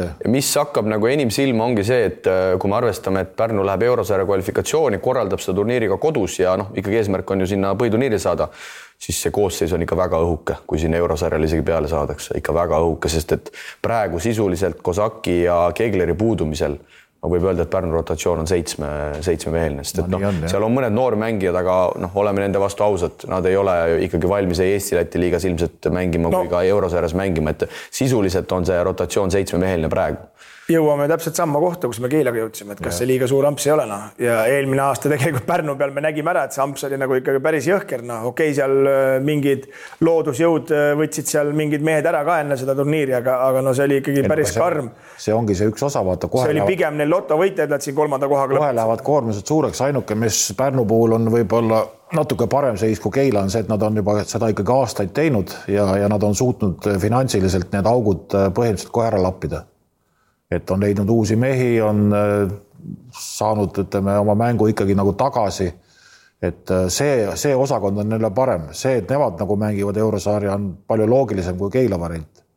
Aga tõesti, see sisu nüüd on natukene suure küsimärgiga, kui see ukrainlane kohe hooaja algul ka ära kaob, siis ainult Isaiah Hardiga nüüd minna Euroopat vallutama on ka väga optimistlik plaan. Et Hart pidavat olema küll väga vormis, nagu me oleme siin korduvalt rääkinud. Ja aga vastab on veas vormis. Ei, ta tegelikult ei ole ka selline peaasjalikult mängujuht ja nii palju, kui ma Kozaki kohta ka uurisin, ka tema tegelikult oma karjääris pigem on number 2 positsioonil mänginud, et tegelikult dirigenti justkui selles võistkonnas ei olegi ja kui me teame, et Mihkel Kirves reeglina eelmistel aastatel neid liikumisi välja hüüdis, siis ka teda ei ole. Tahtsin sama just öelda, et enam ei ole ka Mihkel Kirves, kes selle palli üle toob, kui surve liiga suureks läheb. No, just, et kas Baarnis hakkab niimoodi mängima? Lappis igal pool, kus vähegi vaja oli. Lappis ka kaitset, siin kohe 2 esimest mängu näitavad ära, et kaitse on ju täiesti lappes. No, Ja Pärnu Eurosarja turniir siis 3. kuni 5. oktoober suve pealinnas ja tegelikult me täpseid koosseise ei tea, aga kui me vaatame neid loosipotte, siis Pärnu sai tegelikult päris hea loosi. Islandi meister Tindastol, kes kindlasti ei ole mingi nii-öelda lumega lükata meeskond, aga ikkagi Islandi meeskond ja siis Kosovo teine Trepka. Tindastol, olgu öeldud, eelmisel hooajal võitis koduliigas finaalis 3-2, siis Valurit, Trungilas on seal satsis ja lätlane Tavis Keks, kes mängis Pärnus eelmine aasta, on ka seal satsis. Ja Trepka kaotas siis omakorda finaalis Kosovo hilisemale meistrile Bedjale 2-3 ja Trepka meeskonna koosseisu eelmisel hooajal oli 4 ameeriklast ja tegelikult raha peaks neil olema, sest ma tean, et Karl-Johan Lipsule, kes läks lõpuks Bulgaariasse, tehti sealt väga kopsakas pakkumine. Need satsid on nime poolest võib-olla tõesti soodne loos, aga ma ütlen, et seal sisu on väga Ei, kindlasti, eriti vaadates neid Pärnu kontrolme. Paar ameeriklast ja võivad siin korraldada niisuguse kontserdid, et anna olla. Mis ma tahtsin just selle Pärnu koha pealt öelda, et kui me hakkame nüüd võrdlema, et täna on ju selline kuupäev, et alla 6 aja on juba jäänud selle turniirini. Ja me ei saa täna öelda, et Pärnu oleks midagi erilist teinud selleks, et seda turniiri võita. Kui me 2 mingit lahjad kontrollmängu, sats pole lõpuni komplekteeritud või kõik mehed pole kohalegi tulnud. Võtame siin näiteks kõrvalt näite, Shaulei on mänginud minu arust juba 5 või 6 kontrollmängu. Tugevate vastastega. Tartu kohta saame suhteliselt sama öelda. Tartu on korralikult teinud palju mänge, kes ei valmistu selliseks turniiriks ja Pärnu valmistunud selliseks turniiriks oma kodus ja põhimõtteliselt ei ole nagu ekstra vaeva näinud selleks. Jah, samas võib öelda Kalev Cramo kohta samamoodi, et suht vähem mängib. See on ka mingi ootus, aga sinna me veel jõuame. Aga Pärnu kohta võib küll öelda, et sest et kui ikkagi põhitsenter, kelle nad arvestab, pole veel nagu kohal või kohal on nüüd on ju, aga pole midagi nagu teinud. Need päevad lähevad väga ruttu ja need trennid lähevad väga ruttu, kuni see turniir käes juba on, sest et hooaeg juba hakkab ju meil tegelikult 2 nädala pärast. Ja kui Pärnu peaks nüüd sealt alagrupist ikkagi edasi minema, Tindastoli ja Trepka vastu, siis FIBA Europe Cupi alagrupis ootavad neid hollandlaste Leiden, Iisraeli Hapoel, Galil Elion siis, täpsemalt olgu öeldud, neid Hapoeli on seal, pooled satsid on Hapoelid ja prantslaste Gravelines siis.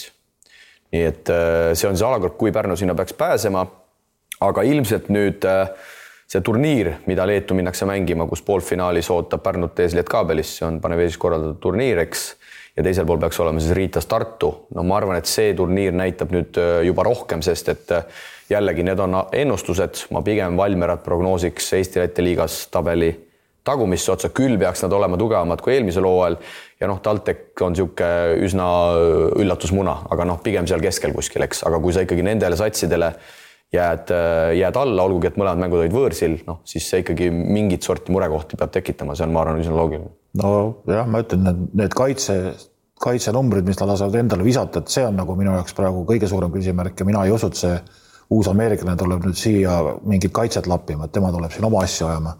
Võib-olla suudavad mängida stiili, et ise viskama rohkem, kui vastased viskavad, eks näib, aga need vastased, kes sealt Paneveesise turniirid tulevad, need nii ei arva kindlasti. Jah, Lietkabelise meeskond ju ikkagi, kes neile peab... Teades Telmuhärsi stiili, siis ma arvan, et sealt ikka võetakse ikka väga rajalt maha. No seal on kõik, seal on mängijate kvaliteet juba kõrgem, seal on võistkondlik kvaliteet kõrgem, et ilmselgelt Leedu hõbe või Leedu pronks, vabandust, ei komplekteeri. Aga need 2 mängu näitavad järjest ära, et selles mõttes on hea, et siis on juba oma turniirini ju veel vähem aega ja 2 päeva järjest mängida, et mis siis kujutab endast, aga teades ise olles treener olnud, et kui sul on 7 mängumeest ja sa mängid 2 päeva järjest, siis teisel päeval ei tule sealt enam mitte midagi välja.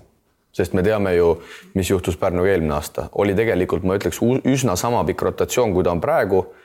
Tulid 1-2 vigastust, mängijate koormus läks treenis suureks, tuli veel hädasid ja lõpuks see siis päädis novembris Annuki vallandamisega ja see hooaeg päästeti lõpuks selle pronksiga ära, aga tegelikult... See oli pigem pime õnn. Kogu hooaja lõikes see asi oli ju väga üle kivide ja känduda, nii et loodame, et see muster ei kordu ja meil poleks ju selle vastu midagi, kui Pärnu saaks põhiturniirile, see tooks jälle Eesti korvpalli lägedaid mänge juurde ja võib-olla põgusalt võiks sellel Europe Cupil peatuda, sest väga palju Eesti mängijaid asub seal võistlustulle. Nimelt Carlos Jürgens põhiturniiril Vabandust, tema peaks olema ka Nevesisega ikkagi kvalifikatsiooniturniiril. Ja nemad on kvalifikatsioon. Neil on päris neil on Porto ja türklaste Manisa. Lisaks siis alagrupis on Kristjan Kullamäe Bilbao ja Janar Jõesaar Anvel. Nemad on siis rumeenlaste Sibiu ja inglaste Gladiatorsiga ühes alagrupis ja Karl-Johan Lips koos Devin Harrisega siis Balkani meeskonnaga mängivad ka otsa alagrupis Lissaboni Sporting, ungarlaste Alba ja kvalifikatsioonist tuleb siis ka üks sats, nii et tegelikult ägedalt palju Eesti mehi on seal sarjas. Ja vähemalt tuttavaid. Jah, et nüüd oleks lootus, et ehk Pärnu saab ka sinna. Graamot me tahaks muidugi meistriliigas näha, aga Graamo vähemalt on kindlustanud FIBA Europe Cupi, et selles suhtes, kui meil seal Eesti meeskonnad ka on, siis tegelikult saab olema päris põnev seda. Ütleme nii, et päris palju rahvusvahelise mänge vaadata, kui Keil ja Tartu mängivad Põhja-Euroopa liigat ja ütleme Pärnu saaks peale ja Graamo saab peale Euroopasse, et siis igav see hooaeg tulema ei saa. Ja Pärnu mängib siis 3. oktoobril kell 7 Tindastoliga, 4. mängivad siis Tindastol Trepka omavahel ja 5. siis mängitakse Kosovo eelmise hooaja Hõbedaga siis samuti algusajaga kell 7, nii et Pärnu fännidele vähemalt tuuakse need mängud koju kätte ja see on tegelikult tore, et Pärnu seda asja ikkagi kodus korraldab, see ilmselt nende. Ei, ma ütlesin, et see pool on väga okei ja see, et on mängijad on kõik hea ja näevad vaeva ja see tuleb absoluutselt kiita taevani, aga lihtsalt see võistkonna sisu, et see tundub, et ei tule hetkel järgi. Jah, et John teeb tuhhiga nagu ikka. Ikka ta on juba aastaid seal seda asja teinud. Number 2 Tartu Ülikool Max ja Moorits, nagu öeldud, omajagu mänge on mängitud, 4 sõprusmängu juba kaotati võõrsil Šiauliaile, siis tuli korralik nähvakas Ogrelt 24-ga lausa, aga nüüd on võidetud siis kodus Valmirat 16-ga ja viimati TalTechi 18-ga ja Tartu siis samal turniiril nüüd pühapäev esmaspäev poolfinaalis Lietuvas Riitas. Saame ka, ütleme, peale seda turniiri võib parema pildi, et praegu Tartul on niisugused nii eriilmelised mängud nagu olnud, et see teine päev peale Šiauliaid Ogre käest saada muidugi näitab, et Ogre andis väikse tormihoiatuse, aga et 2 päeva järjest mängida on nagu ikkagi ka nendel raske. Koosseisus on muutusi toimunud. Ma ütleks, et kuni sinnamaani, kui nad selle tsentri palkasid, olid nad minu silmis nagu päris heas seisus, aga nüüd selle viimase pika inglasega ma arvan, nad kukkusid rivis ikka kõvasti. Sinu power rankingus praegu langesid? Minu power rankingus kindlasti langesid. Okei, Ei, ma ei oska öelda, ma mõtlen seda, et Tartu, ma ei oska seda, ma ei ole ühtegi mängu näinud, et tahaks seda teada, mis see Kundas Vetra siis stiil nagu on, et hetkel tundub skooride järgi, et pigem niisugune lahtine mäng, eks, et ei ole väga kinnine, nagu me tegelikult Maasursil nägime, et ta oli suhteliselt see kinnine, et aga kahjuks tahame või ei taha, siis me jõudsime nüüd võistkondini, kes Eestis nagu ruulivad, et siin teistel hetkel ma võimalusi ei näe, et Tartu on öelnud välja ka ju Janar Taltsi sõnade läbi, et nemad tahavad Graamole kõva konkurentsi anda ja tiitli endale võtta, et raske see neil olema saab, aga ilmselgelt nad selle satsi koguga ei lõpeta. Ma selle võin küll oma peas välja öelda, et kindlasti tulevad see mingid muutused. Sa mõtled siis treeneri pingil? Ei, mitte treeneri pingil, vaid lihtsalt ma arvan, et nad ühel hetkel ikkagi üritavad ennast tugevdada, kui nad hakkavad ette jääma, aga nende tõed on päris karm, et kui keegi loeks ette, mis mängud neil hooaja alguses kohe tulevad, siis siin muutused võivad hakata väga kiiresti tulema, et esimene mäng väljas Graamoga, siis kodus Ventspils, kes pole see aasta üldse pahas seisus. Siis on Zell, kes on nii ja naa, kellest me veel hetkel väga midagi ei tea, kui seal ka komistad. Ja siis oli kohe veel mingisugused paar mängu otsa, nii et see sama Ogre, kellega nad juba said 20 ja siis tuleb Riia VF koju. Kui võtad 4-1, oled väga kõvas plussis. Kui võtad 0-5, siis kõrbelõhna on Tartu poolt õhus. Nii et jah, Tartul ju tegelikult. Üks aasta me mäletame, kuidas niimoodi juhtus. Ma tahtsingi öelda, väga valmis olema siin hooaja alguseks. Tartul on 2 eriilmelist hooaja algust siin näidata viimase 2 jooksul. Mäletad, eelmine aasta nad alustasid väga hästi, olid kohe tipus on ju. Ja üle-eelmine hooaeg vist oli Kandimaa alustas siis oli täiesti. LU-gas said kohe sisse, ma mäletan ja seal LU-s said väga paljud. Ja lõpuks nad ei saanud jumal ei kuuendaks või midagi siukest. Ei, vist ikka play-offi lõpuks sai. Ei, aga Eestis said nad ka ju sinna. Ja, aga mõtlen, et Eesti liigas, kas nad seal viimase vooruga tõmbasid kuidagi 8. koha, see ei ole isegi oli küll tänasel päeval oluline. Aga see algus on tõesti karm, nagu Priit ütles, võõrsil Graamo, siis on kodus Ventspils, Zeli VF ja siis on veel võõrsil Ogre ja siis tuleb kodus Läti ülikool, nii et esimesed 5 mängu saavad olema Tartul päris karmid. Kui sa Vetra kohta küsisid, siis ma natukene uurisin ka, pidi ikkagi olema üsna Maasursi vastand, et rohkem mängijate treener nagu siin on ka läbi kumanud, et kui nad on ise olnud ikkagi tugev mängija, eks, siis ta mõtleb ka rohkem mängija vaatevinklist ja annab rünnakul neile rohkem vabadust, et ei ole nii, et see on ainus lahendus, vaid on lahendus A, B, C, D, E ja võib-olla ka F. Et ütleme, et nii kõvasti sinna otsajoone kõrvale nagu või küljejoone kõrvale ei tõmmata, nagu see oli siis Maasursiga. Ütleme nii, et Eesti meestel võib-olla sobib natuke paremini. No Rosenthali numbrid näitavad, et väga hästi sobivad hetkel. Just. Aga üks Vimka tuleb siin ka Tartul sisse. Oktoobri alguses on kordusõppus Kaitseväel. Ja nii meeskonna manager Robert Peterson kui ka Robin Kivi peavad siis ilmselt mundri selga panema, et nädalaks ajaks ja sinna kus juures jääb ka üks mäng sisse siis kodus selle Riia Seeliga. No Robertist see mäng väga ei sõltu. Aga Robin lööb ikka väikse augu sinna sisse, jah. Sellesse joonisesse. Noh, karm, aga ma ütlen, nende puhul me saame pildi ette ka võib-olla see sama pane veesiturniiriga natuke rohkem. Et siis on nagu kaks konkreetset sellist mängu, mis annavad ikkagi korraliku vastase, ütleme, eriti esimene. Ja kui lähevad äkki Pärnuga kokku, siis saame nagu mõlema satsi puhul nagu selle pildi ette, aga hooaja ütleme, algvaates on Tartu kõvasti rohkem vaeva näinud kui Pärnu. Mäng on rohkem mängitud, võistkond on ammu koos. Mõned mehed on juba oma numbrid nagu üles leidnud. Sundel näiteks ei ole üldse midagi üles leidnud. Ei ole tõesti täitsa kadunud. Ega Veidemann ei ole millegi erilisega hakkama saanud. Märt on seda asja vedanud. Aga natukene on, ütleme, veel aega, aga nende puhul see seis näiteks oluliselt parem, kui on, ütleme, Pärnu alguse puhul. Ütleme nii, et stardiplatvorm on tegelikult ju okei, ma arvan, lihtsalt ega liiga kalendrit tehes ei arvan kohe, et kui me jõuame näiteks ka Kalev Cramoni varsti, siis jõuame samasse kohta, et me ei teagi mitte midagi. Rosenthali kohta nii palju veel lihtsalt numbritest ka. Joelei vastu 22, Ogre vastu 13, Valmer vastu ligi kolmiktuubel 24-7-10 ja TalTechi vastus 19 ja pidi lausa nii ohtlik värk olema, et siin redelid paistavad, nii et pange valmis ennast. Ei, väga tore, kui nii läheb. No järelikult läks tal hinge see, et öeldi, et koondisesse ta ise ei võtta vastu ja edasi tegelikult mees pani kõvasti trenni ja tahab nüüd näidata. Aga pidi tõesti olema heas füüsis vormis, nii et seda on ju ainult rõõm kuulda ja tunduvalt rohkem korvil ise orienteeritud võib-olla kui varem. Kas see oleneb kõik treeneri käekirjast? Järelikult on seda... Kuigi tegelikult ega Maasurs, ma ütleks, et kui kellegile krediiti andis seal... Peale seda, et kindlasti mingi piire polnud, aga ta ikkagi nii agressiivselt... See ikkagi mängupilt pidi olema ikkagi hoopis teine, nii et... Ja, eks ta on vabadust on igas mõttes rohkem, et kui Maasursil oli nii, et esimese ala, ma toon näite 8 jooksul ei viska, siis ei viska keegi on ju, peale kordani. Ütleme nii, et praegust vaadates tagaliini Veidemann, Sundel, Rosenthal, et ei ole ükski mängija siuke, kes tahaks väga kinnist mängu mängida. Ja 3 muud välismaalast siis ka korvi alla pärast meie viimast koosviibimist. Alustame number 4 positsioonilt, ameeriklane Johnny Hughes. Kontrollmängud on näinud, et üks päev 20 punkti, siis 2 punkti, siis 20 punkti, siis 2 punkti. Et ilmselt see mees peab stabiilsusega vaeva nägema, aga võimeid seal on. Mehhiko liigas 15,6 punkti, 7,2 lauda, Küprosel 10,8 punkti, 6,6 lauda. Nii et mingi Euroopa kogemus on ka ikkagi 25-aastasel number 4 olemas. Siis on... lätlane, üsna tuttav mees tegelikult 27-aastane Rinalds Malmanis, kes noored läks Hispaaniasse, on käinud läbi nii Baskonia, Real Betisi kui ka Murcia.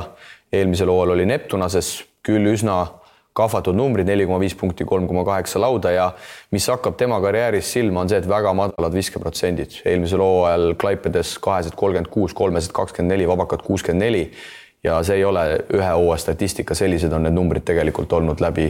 Okei, ta on tugevates liigades ka olnud, aga tegelikult need numbrid on olnud läbivad, et viskeprotsendid lätlasel on madalad ja uurisin Läti poolt ka. Kristo, jälle sulle meeldib, et ma seal Läti poolt ikka uurin. Ei, väga hästi. Siis ausalt öeldes sealt poolt ei tulnud väga sellist vau-hinnangut, et pigem anti mõista, et noorelt kuidagi võib-olla ülehinnati teda mingis mõttes, et see areng on vägagi seisma jäänud, aga nagu Janar Talt pressiteates ütles, et ta ei ole nagu avanenud, et võib-olla nüüd see suur töö, mis on tehtud, et nüüd siis see realiseerub, et vaatame. Numbrid võivad paremaks minna, sest ma võin öelda rahulikult, et Leedu liigas Viimsisuguseid ja poiste sats ei ole, et seal ongi raske tegelikult, aga ta oli kunagi noorest peast kõva prospekt, aga sellest midagi paraku nagu välja ei tulnud.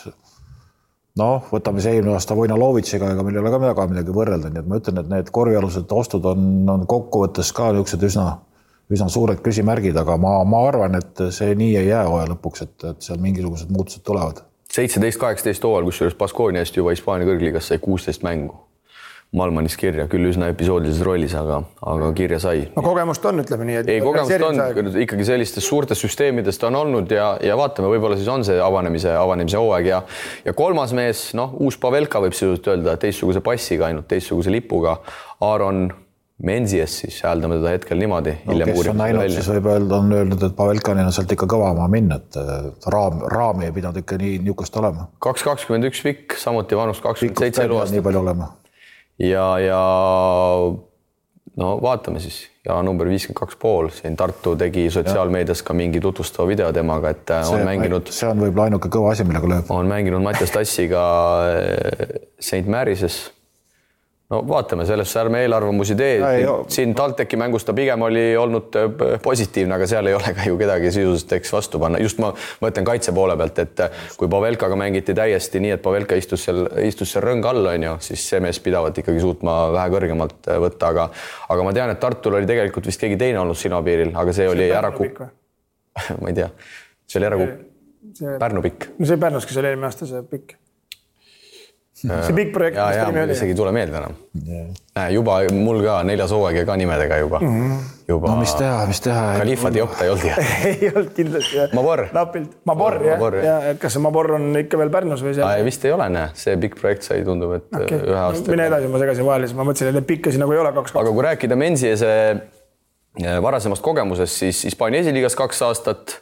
Eelmisel hooajal jagas ta siis ennast Saksa esiliiga ja Inglismaa kõrgliiga vahel, aga need Inglismaa kõrgliiga numbrid teevad natukene murelikuks. 13 minutit, 5,3 punkti, 4,9 lauda, mis siis, et ta oli liiga teise satsi nimekirjas, ehk siis Leicester vist on õige, et selle meeskonna nimekirjas, kes siis lõpuks London Lionsiga Eurocupi meeskonnaga oli finaalis. No ütlemata kehv vabaviskaja läbi karjääri protsent sinna 50 juurde, nii et selles suhtes Pavelkaga ikkagi sarnasust on Inglismaa koondisest mõne mängu kirja saanud. Palju seal neid pikki mehi ikka on, eks. Aga vaatame, tipphetkede video näitas, et vähemalt korvi alt suudab mõlema käega realiseerida, et nii hull seis ei olnud kui selle Rapla mehel. Ja vasaku käelin on. Pani ülevalt ka. Kui võimalust oli, siis ei kasutanud lay-upi, vaid pani ülevalt. Aga eks see pika mehega, Priit, vist riskibusiness on alati nii pika mehega, ma pean silmas, et... Ei, kui on rohkem raha ostad parema mehe. No selles mõttes, et kui sa praegu... selles mõttes, kui Tartus ostad 2.21, siis on natuke palju loota ka, et paneb 3 söötu ja mängib kaitses ka veel, et siis mingid miinused peavad olema. Absoluutselt. Ja Põhja-Euroopa liigas siis Tartul Bristol Flyers, Hapoel Beersheva, Pristina, Zwolle, Lublin, Spartak, Juventus. Ei ole Spartak Venemaa said, ärge muretsege, see on Bulgaaria punt. No korralikult reisid võib-olla. Ja esimene mäng 10. oktoober, ma vist enne ütlesin mingi teise kuupäeva. Kus kohas kellega? Kodus Pristina. Ei ole raskem keemine osta, aga ei ole ka lihtsam keemine osta, nii et ma ütleks, et täitsa enda teha, kuidas saad sinna play-offi saa. Just, et siin ütleme, Iisraeli punt on kindlasti, ma usun, Need on kanged tegelikult, me ei teadnud Iisraeli liigast nagu ikkagi väga midagi, aga eelmine aasta, kui enda mees oli seal sees, siis selgus, et see on ikka päris kõva liigad. Kindlasti, raha liigub. Lublin Poolast, ma usun, et on kindlasti Lublin... Nemad tulevad mängima lihtsalt reaalmängi, nad on juba nende koduliiga on selline omaette nagu niisugused, kuidas ma ütlen siis, nad ei ole nii füüsilised nagu prantslased, aga nad on niisugused kõvad rammijad ja istuvad kõvasti kaitses ja nemad mängivad kogu aeg nagu ühte stiili ja ühte moodi, et nad ei tule allahindlust nagu tegema.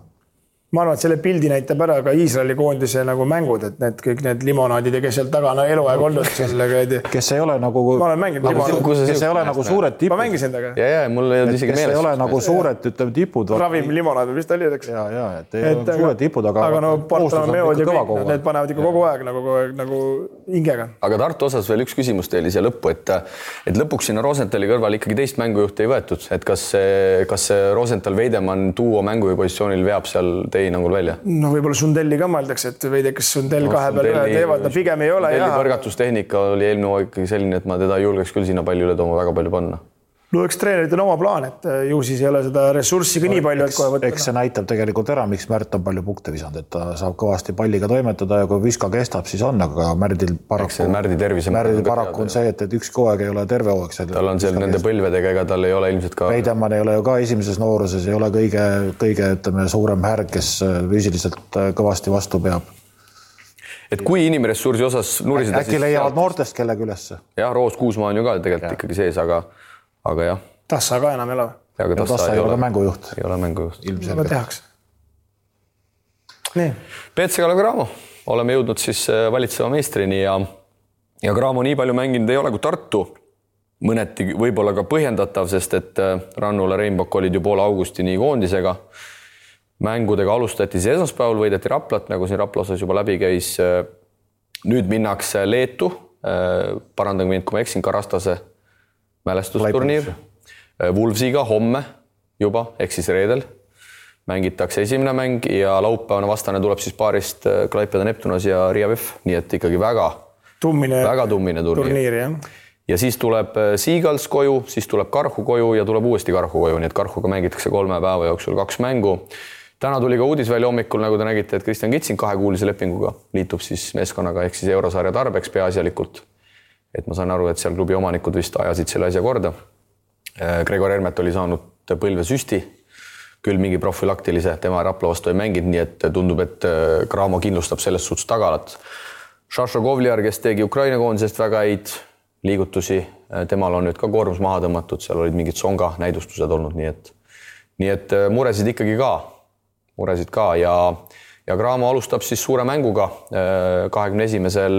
Tondirabas versus Tartu, see on üldse suur korvpallipäev, kõigepealt tulevad siis U14 Cramo Tartu omavahel, siis tulevad legendid Krista Saage ja teised mehed, ehk siis Kristjan Kanguri lahkumismäng ja algusaega 19.55 siis. Hakkad oma vormist rääkima. Sa pead väljakult ära minema. Hakkad oma vormist rääkima. Tulevad siis õiged korvpallurid väljakule. Jah, et ootamatu pakkumine oli jah, et legendid Tartu ja... Oota, kummas sa oled siis? Sa oled ju mõlemas mäng? Ma küsin samamoodi. Ma sain aru, et siin lähipäevadel hakatakse nimesid avalikust. Ma küsin samamoodi ja siis öeldi mulle, et vaatame, kummas vaja on. Okay. 12. mees. Põhimõtteliselt lõpus. Õnneks on 2x10 minutit ja hullu, et võib-olla ei saa pealegi, aga jaa, Cramost vaadates ja ma just laupäeval mõtlesin, et ka selistan sulle, et tulin Viljandist rekkaga ja Kalev Cramo auto tuli vastu ja mulle tundus, et Kitsing istus seal roolis, mõtlesin, et kas ta on teinud nagu lepingu. Ei, Kitsing ma sain aru, et algusest peale on nendega treeninud, et selles suhtes... Aga auto on ka saanud järelikult, läks Tartusse ema juurde küll. Kitsingud ja Torvekud oma poisid, vaata. Seal ei autosid ka ära andma, seal on juba nii... Paide juures tulid vastu ja siis mulle tundus nagu nii tema moodi, aga mõtlesin, et kurat noorem vend ometi olnud, et need Tartu mehed, aga nii, et mul oli ikkagi silm ikka veel seletas, et kust neil ikka minna on selles mõttes ka, mõtle Kitsing ka juba vana mees, võib-olla oleks tahtsi üldse ära lõpetada. Ma arvan, et kui nüüd 2-kuune leping läbi saab ja talt tegil finantsi on, siis sinna sobiks nagu päris hästi. Kui seda suurt rahakest vaid, ma arvan, oleks, et Kristjan Kitsing ikkagi on Eesti mõistes, ma arvan, et kui mitte isegi kõige kallim mängija, et ma tean, et Tartu oli ka temaga jutus olnud, aga Tartu oli öelnud konkreetselt, et meil sellist rahakest tänasel päeval veel ei ole. Ütles niimoodi, et kui tuleb poole alla, siis hakkame mõtlema. Ja, umbes niimoodi, aga eurosarja peale mõeldes, kvalifikatsiooni peale mõeldes ju Priit igati hea uudis. Siin on iga lisamees on arvel. Just, ja süsteemis sees teab Rannula käekirja, et igal juhul tipp-top ja... Ma peab endaga muidugi kõvasti vaeva nägema, et tema nende hooaja lõpu esitused minu arust nagu kõige parem ei olnud, et see küünannuk ka võib-olla natuke segas, aga... Ja käis Opil ära ka. Opil käinud ja peaks korras olema. Ja muidugi kindlasti on tal ekstra motivatsioon, kui tal 2-kuune leping on, et siin väga hästi esineda, et kuskile see leping teenida. 2 välismaalast ka on tulnud tahaliini ameeriklane 27-aastane Desonta Bradford, mänginud varem Euroopas, Ungaris, Belgias, Itaalias, Belgias, viimati siis Antwerpis eelmisel hooajal 12,3 punkti, 4,4 söötu. Ja siis tuleb Tšiili keskmängija Manny Suarez, 29-aastane. Tema siis mängis tänases Karl-Johan Lipsu koduklubis Balkanis ja valiti kusjuures ka Bulgaaria finaalseeria MVP-ks. 15,8 punkti, 8,7 lauda, 2% 63 hooaeg enne seda Ungaris. Ja Karliga ma siin suhtlesin ka ja Karli meeskonnakaaslane Balkani kapten, kes siis oli selle Suarezega eelmisel hooajal võistkonnakaaslane, oli öelnud, et ta pole nii ühe hooajaga areneva mängijaga ühes võistkonnas viibinud, et Suarez oli ikkagi nagu sõna otseses mõttes jõhkralt edasi läinud hooaja käigus Balkani meeskonnas, nii et see on küll positiivne ja tegelikult ega see Bulgaaria finaalseeria nüüd ka mingi naljanumber, ma arvan, ei ole, et seal on raha piisavalt ja tegelikult olla seal finaalseeria MVP. Jällegi mängud näitavad, aga Rannula tahtis keskmängijad, kes suudab ka 4 peal mängida, kes suudab väljast visata. Nii et näis, kas see oli siis nüüd see, keda otsiti? No ütleme, et võib-olla kui veel mõelda niipidi, et kui mees ütleb, et pole siukest arenevat mängijat näinud, siis me oleme näinud, mida Kovliar tegi eelmisel hooajal, et ta teeb veel Cramos nagu Rannula suudab need mängijad veel paremaks teha, et see võib päris hirmu äratav olla mjukese mees siis hooaja lõpuks. Loodame sellel. No ja Temost tundub nii-öelda kõrvalt vaadates nagu täitsa okei, aga suurem küsijamärk jääb selle teise mehe peale, et mis tema nagu siis suudab, sest ainult Kovljariga Cramoga kuhugi purjetas on ilmselge. No kindlasti oli ma olen komplekteeritud ka, et nad kindlasti ostavad juurde sinna pigem 2 välismaalast veel, ühe võib-olla alla ja ühe taha siis. Ei tea, kuhu ta kedagi juurde, et kõik on nagu Kitsing oli isegi ekstra võetud. Kitsing oli pika ambaga isegi. See oli isegi ekstra võetud juba.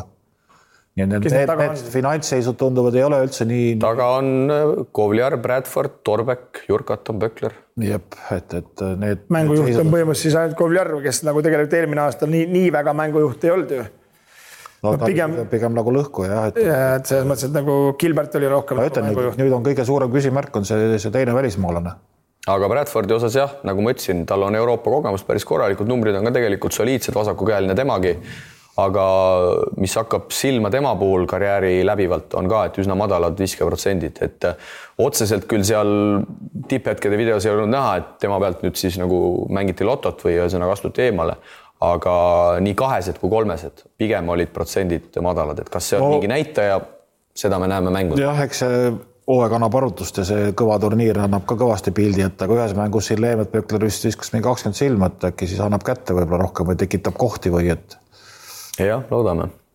Rapla mängus Ugo Toom 16 minutiga 20 silma. No see oli muidugi kõva pauk, see näitas. Et Toom kindlasti jälle... Rapla siis üldse korvi all kedagi ees ei seisnud, et lihtsalt läks ja jooksis... Nagu sahaga eest ära. Just rääksime, et peaks olema nagu enam-vähem nagu korvi all Raplale, need pole viskajaid.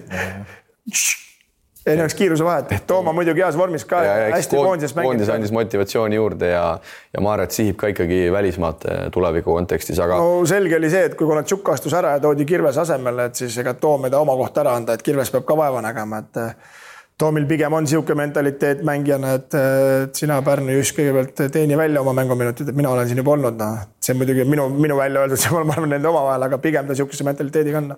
Ja Tanel Kurvas siis ka üllatuslikult löödi vahepeal lukku, nii et kui vahepeal oli jutt, et keskmängija koha peal kedagi vaadata, vaid otsitakse 1 ja 3, siis tundub, et seal mängiti ikkagi ümber, et võeti ilmselt üsna mõistlikult hinnaklassis Kurvas. Lihtsalt kukkus kätte viimasel hetkel, et nad olid juba paljudest ilma jäänud ja siis ei tulnudki nagu, aga see kukkus kätte ja see võib osutuda neil päris heaks. Aga see on, mina igal juhul kiidan, et see keskmängija võeti, no muidu see oleks olnud ikkagi ainult Nurgeriga ei oleks ka väga keeruline oleks olnud, aga turniir tuleb siis Antaalias, Türgi kuurortis, 23 sõidavad minema, 25 mängitakse siis Dolphinsiga, Rootsi meistriga.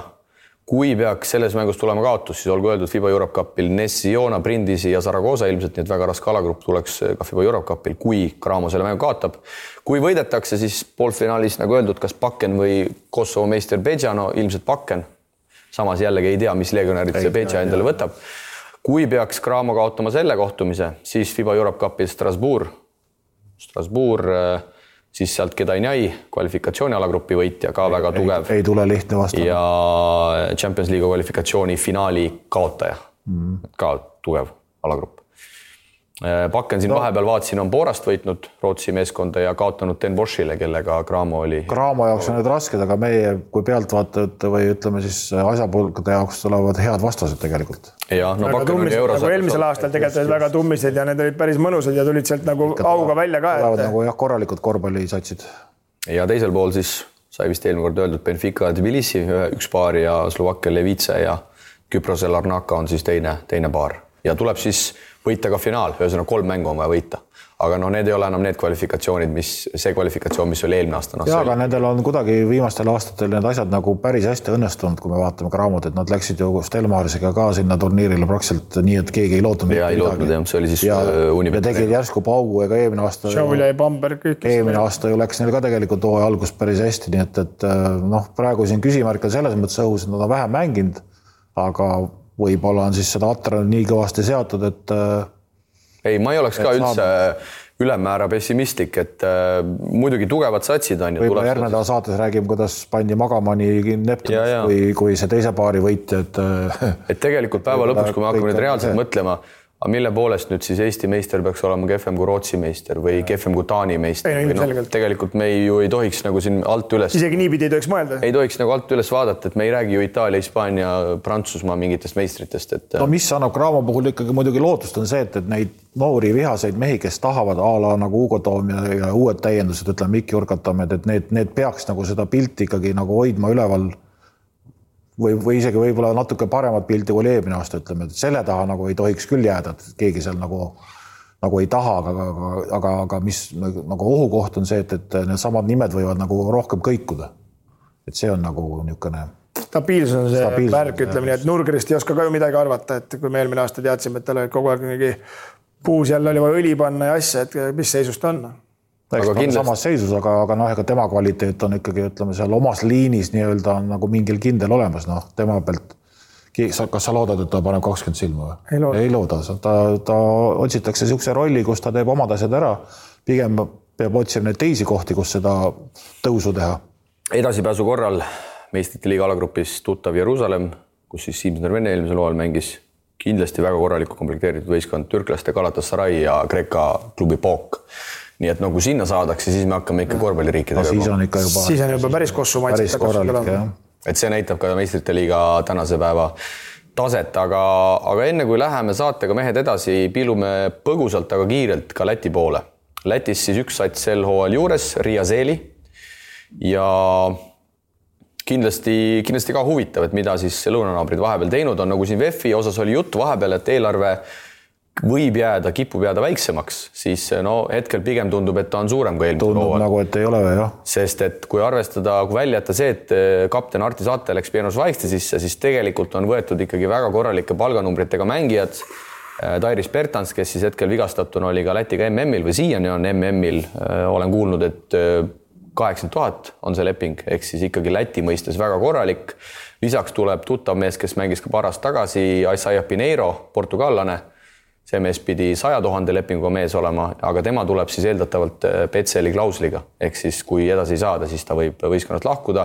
Tuleb ka soomlane Madsen tagasi, jällegi kailiti selle tuttav mees. Siis Keilast Marcis Viitols, Ventspilsist Rodrigo Spuumeisters, rootslane Clarence on alles. Siis tuleb tahaliini rookie Brendan Adams ja üsna kogenud number 4 Aaron Jones, kes küll on juba saabunud pluss 10 kilo siis ettevalmistuslaagrisse, aga pidi tugevalt vaeva nägema. Nii et Kristo sai pea ennast halvasti. Ma ei tundnud väga hästi tundma ja jätkab ka kapten Kulbis, kes tegelikult, ma sain aru, tahtis lõpetada, aga ikkagi räägiti ümber, aga suure tõenäosusega järgmisel hooajal see mees on juba Riia VEF-i treenerite pingi. Brigaadis. Aga siin mingis kontrollmängus ma nägin, et pani siin pauguts korralikult juba, et huvitav on see VEF, enne MM-i pakuti Zagartsile 50 000 lepingut, võite ise ka arvata, tänasel päeval seda lepingut enam ei ole ja Zagartsile siis viimaste andmete järgi üks mees, kes lätlastel veel õhus on ju see, nüüd oli keele peal Krasulis? Ei, kes loobus MM-ist oli ka vaata vigastatud. Sa mõtled Strelniks? Ei. No Strelniks on ka igatahes VEF-i radaril. No tema on ka VEF-i radar, jah, et sa mõtled kohe? Loomas, okei. Et kuulda on, et nende kahe Strelniksi ja Loomaši vahel on ka veel võimalus valida. Kui üks kumbki nendest ikkagi tuleb, siis VEF-i hooaja alguse komplekteeritus on päris kõva. Päris kõva, jah. Ja Zagarsist veel nii palju, et viimaste andmete järgi Wolves oli pakkunud talle 140 000 lepingut. Ja tundub, et Koogre on ikkagi natuke nagu jalgu jälle alla saanud. Agentuuri teed Läti või? Ja. Vend räägib kuradi VEF-i palganumbrist nagu ise kontori poole peal. Peaaegu. 80 peatsi sinna. Vaata, kui sa ukse taga oled, Kristo, ja... Aga vaata, Eestis ja Lätis on erinevad kauplused, et käid seal Lätis ja seal saad hoopis teisi asju teha. Eestis keegi ei tea, vaata, või keegi ei julge öelda, seal öeldakse kohe välja, et pole probleem. Ma ütleks, et Ogre on ka natuke ikka liigutanud ennast vähe paremini, et paar veterani saadeti nii-öelda ära ja öeldi sügisel juba välja, et võetavaks 3 välismaalast ja see Tartu 20 võit näitab ka, et midagi on juba tehtud, et uus saal peaks olema, kõik peaks nagu tipp-topp olema ja Ventspils tundub, et ei ole lahjem kui eelmine aasta, vaid pigem isegi... Ventspils on mänginud väga tugevaid kontrollmänge ja pigem on hästi mänginud. Ja Ogre puhul muidugi kadestamisväärne on see, et eelarve circa 500 000 ja 400 000 tuleb linnalt. Nii et... muidu polegi võimalik elagu Eesti omavalitsus. Kes on käinud Ogres, no omavalitsuse toetus väga tubli, aga kes Ogres käinud on, ega sealt ümberringi väga midagi võtta ei ole, et sealt Riiast. Aga 400 000 ikkagi Läti mõistes saada linnalt, see on korralik ja seal siis tuttavad mehed Targais, Absiitis, Seebergs, Leedukas Jutsikas on tagasi. Ja Medist tuli Ventspilsis sinna üle, pidavad olema ka ameeriklane, kes on hetkel katseajal ja kui Priit mainis ka Ventspilsi, siis nad on mänginud häid mänge, seal on see Bulgaaria liiga MVP, Jaunsem Sakis siis läks sinna, Birkant tuli Leepajast, Mesults tuli Läti ülikoolist.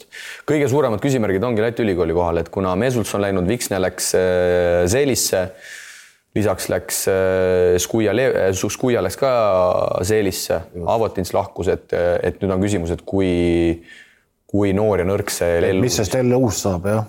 Eks seal on samamoodi nagu Viimsi keelt, ega pikkasi võtta pole. Aga LU reaalse pildi, ma võin öelda, et 27 nad tulevad meiega mängima Tartusse, nii et siis ma saan mingi pildi ette. Siis järgmine saadud rääkida. Aga ja Leepajas siis Schielins läks Göttingeni, eks Saksamaa kõrgliigasse. Roberts Freimanis on seal, Dubults on Poola esiliigast tagasi. Lisaks on Kristaps Kilps on Leepajas, vana Ventspilsi tulevikulootus. No Ventspilsi algus pigem ütleme ei ole nii hea kui eelmine aasta, tundub satsi poolest. Leepaja sa mõtled? Jah, või Leepaja tähendab, jah. Jah, Emil Skrumin siis tuli VEF-ist. Seal on osad nimed, ma kuulsin, et nad on niisugused, et kas nad jäävad või ei jää veel.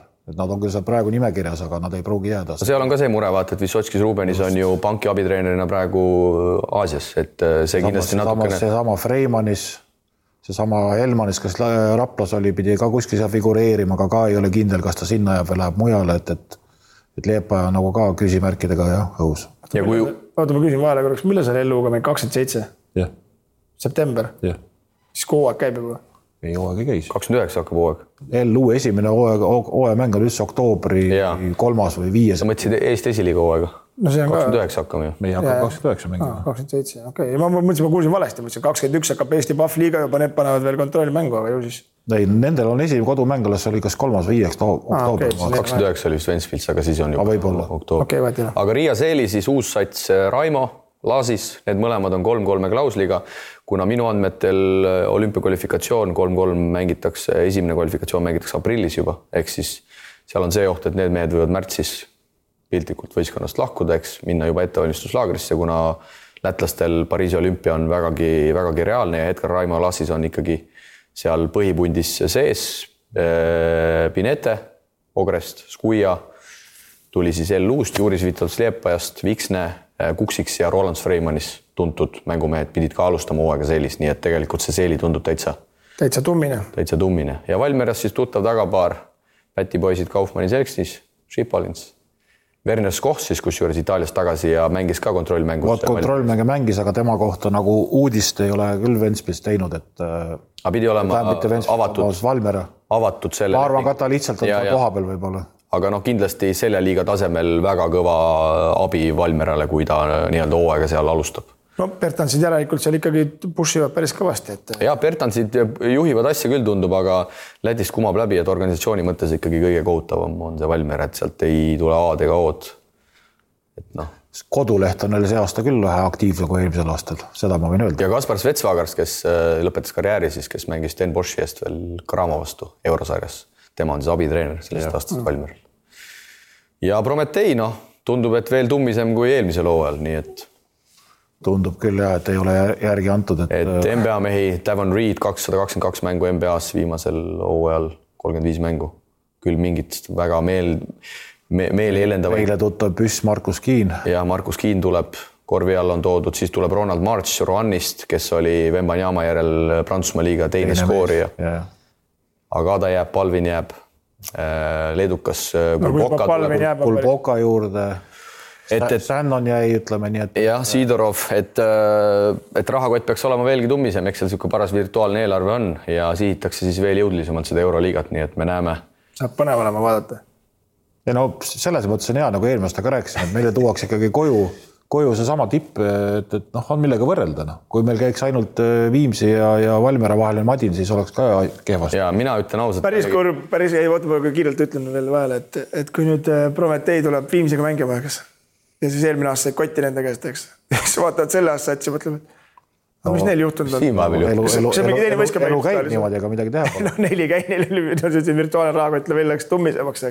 Teine kui võistkond põhimõtteliselt kukub kokku. See näitab Viimsil, et nad peaks ka virtuaalselt siis. Ja miks arvatakse, et Prometee teeb veel sammu edasi, on ka kontori pool, nagu siin mingi saade ütlesin, võeti see Ulmi spordidirektor, kes sisuliselt Ulmi üles ehitas, nagu me teame, Ulm tuli eelmisel hooajal ka Saksamaa meistriks, et arvatakse, et sealt tuleb ka veel järgmine käik, sest et see mees ju valib piltlikult öeldes mängijaid, et see pool ilmselt läheb veel kvaliteet. Kui me rääkisime just valitud mängijatest, siis see juba näitab, et on kõrgemalt valitud mängijaid. Just. Aga igal juhul minu jaoks on see küll äge, et nad siia mängima tulevad. Et me näeme Eesti saalides ikkagi sellist taset ja jällegi need noormängijad näevad väga hästi, kuhu pürgida ja kuidas see asi tegelikult käib. Kui teil mehed midagi lisada ei ole, siis meil on aeg edasi minna. Nii et kohaliku liiga jutud siinkohal tõmbame kokku ja jätkame siis juba hea tuttava Euroliigaga. Korvpalli Euroliiga kuumimad teemad aitab mängumeestel teieni tuua Terminal. Meil on rõõm tõdeda, et Terminal jätkab nii mängumeeste kui ka Eesti korvpalli toetamisega ka tuleval hooajal, pannes õla alla siis jätkuvalt Euroliiga rubriigile. Korvpalli Euroliiga alguseni jääb nüüd veidi vähem kui 1 kalendrikuu, kui siis 18 meeskonda taas võistlustulle asevad. Esimesed mängud 5.–6. oktoobril. Meie meeste osas siis taas 2 mängijat, kui Baskonia leeris tulevad väljakule Sander Raieste ja teist hooaega Euroliigas alustav keskmängija Maik-Kalev Kotsar. No mehed selle MM-i varjus ikkagi Euroliiga hetkel lendab üsna madalalt, aga kuidas komplekteerimine tundub? Kes on suurimad soosikud? Kas see pilt on üleüldiselt üsna sama, mis ta oli ikkagi eelnevatel hooaegadel või näete, et jõujooned hakkavad kuidagi tugevalt muutuma?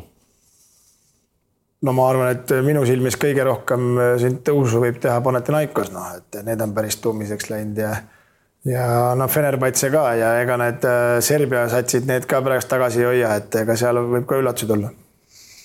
Algus tundub võib natuke intriigi mõttes nagu parem kui eelmine hooaeg, et eelmine aasta näiteks me just Svernas eestlast ei arvanud algul üldse mitte midagi väga. No lõpuks nägime, et nad ikkagi midagi paugutasid. See aasta nad on päris tõsiselt paugutanud.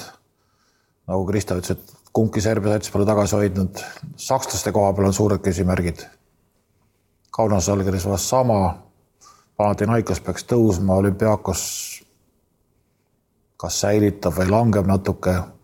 Türklased madistavad seal oma ette, on vaeva näinud, aga on ka väga suured küsimärgid õhus, et seal Vilbekin ja Larkin ei tehtud enam türklasteks, et võeti nendelt see kohalik mängi õigus ära.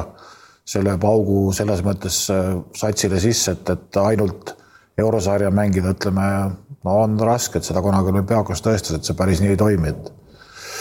Et sellised momendid on, aga ega siin enam-vähem ikkagi need jõujooned nüüd ei saa öelda, et keegi oleks nüüd üle mõistuse nagu väga läinud, et võib-olla rahalises mõttes kõige suurema paugu on ikkagi Monaco nagu teinud, et nagu enda piirist nagu kõvasti üle üritavad minna.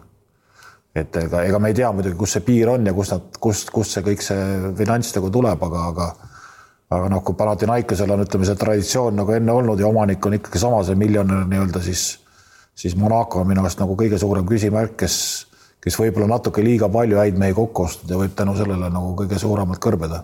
No üks on ilmselt kindel, et see uus hooaeg saab olema üsna sama tasavägine, kui on viimased olnud. Seda kindlasti. Selles ei kahtlegi vahet, ei ole, mis võistkonnad seal on, et seal seda et see keskmine tase on ikkagi nii kõrge, et isegi kui keegi ära kukub, võtame näiteks selle Panathinaikosse, kes eelmisel aastal eelviimaseks, siis sealt alt on järgmine tõus ja nagu jälle olemas, kes seda keskmist taset nagu hoiab, et seda me ilmselgelt ei näe, et mingi 5 voorune lõppu on edasipääsejad selgunud. Et... Ei, seda kindlasti ei näe ja jätkuvalt see play-in turniir tuleb ka sisse nüüd ja see on ikkagi põhimõtteliselt 12-10 satsi. Veel vunki juurde, et seal on juba võtame selle Panathinaikosegi, lõpp läks neil päris koledaks, aga ega seal Euroliigas vahet ei ole, kellega sa mängid, sa ei saa nagu alahinnata. Alba ju kuradi lammutas seal vahepeal ikka päris hullumeelselt ja keegi ei saanud aru, kuidas nad mängivad ja kuidas need võite võtavad. Isegi Asfeld mingil hetkel suutis päris mitu mängu järjest.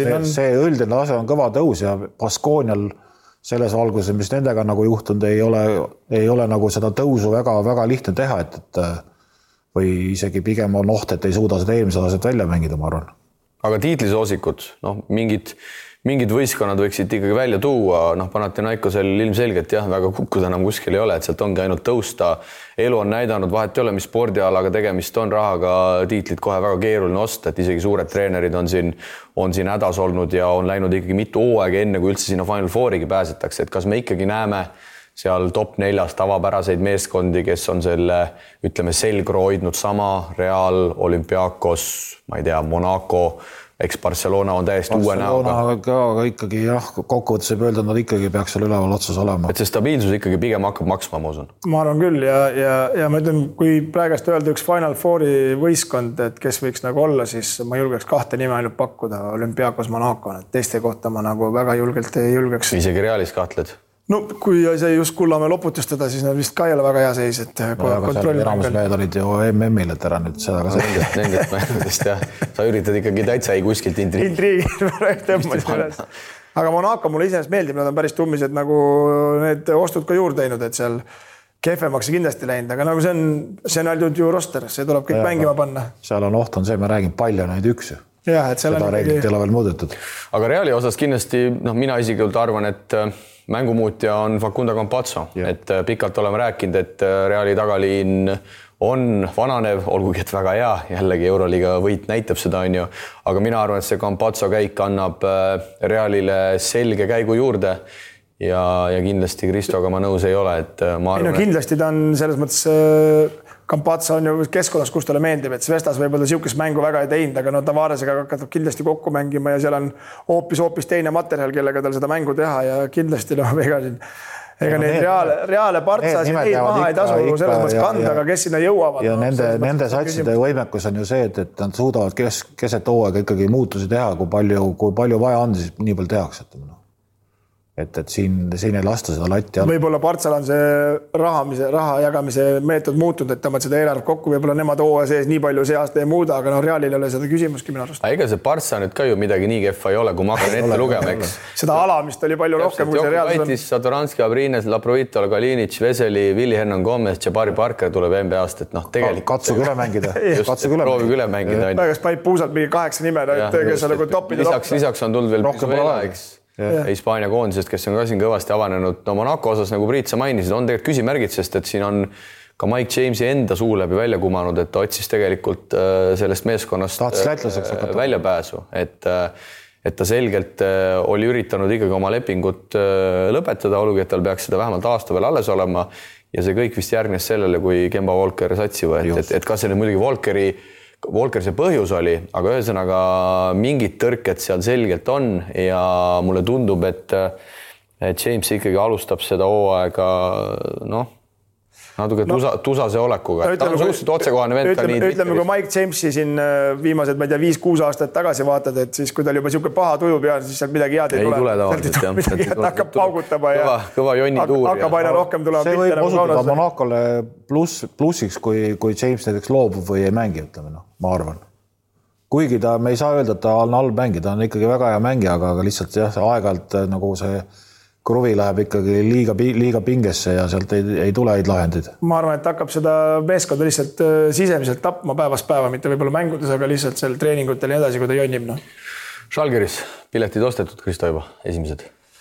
Baskooni omad on ostetud, 21 märts siis kõigile, kes ei tea veel, et... Mis meil eelmine aasta oli, veebruaris oli see Baskooni?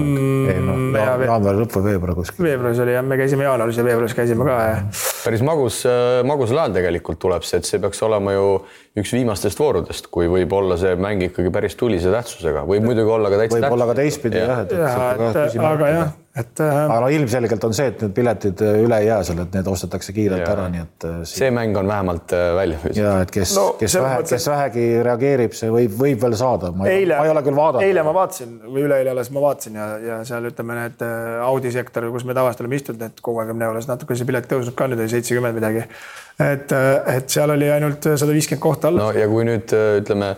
Tšagars läheb ka sinna, siis on Leeduga esindatud või Lätiga esindatud, et Kurutšu teadupärast läks sealt minema, et siis on eestlased, lätlased vähemalt kohal ja on selle korras, aga Fenerbahce ikkagi, vaatame nüüd Fenerbahce koosseisu ka, see on ka jull, muidugi Brasiilian Neto, väga karm põlvevigastus MM-il, et tema on väljas, aga Jamadar tuleb Partisanist, siis endiselt on võistkonnas ju ka Vilbekin, Dorsi, Kuduric ja tegelikult ka Lates on võistkonna koosseisus. Sanli tuleb Barcelonast ja Babadjanis tuleb siis Panathinaikosest. Lisaks Motley, Bielitsa, Tyson Pierre, Nigel Hayes-Davis. No, Bielitsa on ka vaba äkki ju. Kõige enam mulle tundub, et seal on ikkagi kõige suurem miinus on ikkagi see väike Napoleon. Ja see vend ei... Sulle ei meeldi? Ei, kuidagi aina vähem hakkab meeldima. MM-i vaatasin ka ja aina vähem hakkab meeldima. Ja algus rääks samamoodi, et mehi nagu oleks, kas mängima hakkavad ja praegu tundub täpselt samamoodi, et mehi nagu on, aga tundub, et mängima ei hakka. Ei, no mulle tundub see Tuudis nagu kujutab endale ette, et ta on nagu mingi tõesti nagu väike Napoleon, aga et see kuidagi tal ei teki nagu nende meestega seda klappina. See Kreeka koondis oli ikkagi täielikult minust nagu paistab nagu välja, et ta ei saa nagu iseendaga hakkama, et ta tahab nendest meestest suurem olla, aga tegelikult ei ole ja siis tekivad need niisugused imelikud lahendid, et ja praegu vaadates nagu seda meeste koosseisu, kelle peaks nagu omavahel kokku panema, siis peab olema jube hea strateeg, kes selle nagu ära ühendab. Ja kui me võtame neid mehi, kes ette lugesid, isiksusena kõik sobiksid ükskõik kuhu satsi.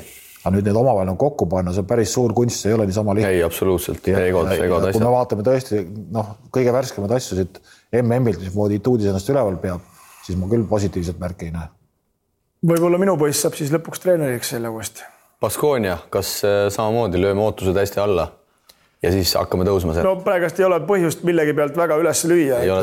Et pigem oleme kahe jalaga maa peal ja loodame, et tõesti see Euroliigas ei ole nii lihtne siukest hooaega teha, nagu eelmine aasta tegid. Ja Hispaania liiga ka veel juurde panna, et ega seal oli ka ju top 2 võistkond põhimõtteliselt terve hooaja.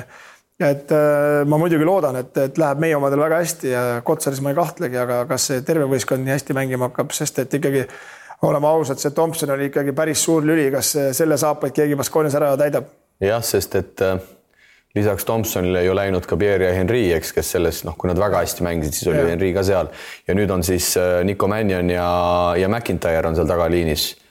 Mannion pigem tuttav mees, McIntyre sellel tasemel väga suurt minekut ei ole näidanud, et see on ilmselt kõige suurem küsimuse koht ja korvi alla siis Khalifa Diop tuuakse, eks ja tuleb ka Shimo Moneke, et täpselt sama palju küsimärke kui eelmise hooaja alguses, võib-olla isegi rohkem, aga nagu me teame, Benaroya mängijate treener nagu ta on, ta ikkagi tegi korraliku hooaja, küll lõpuks väga palju midagi näppude vahele jäänud, aga ma arvan, et Baskonia fännid jäid selle hooaega ikkagi rahule, sest ootused olid lihtsalt nii madalale löödud. No jah, hooaja käigus need tõusid ja lõpuks, kui sa nagu teed ilus hooaja ära, aga tõesti näppude vahele midagi jää, siis võib-olla korraks on paha tuju, aga pigem ma arvan, et on hästi.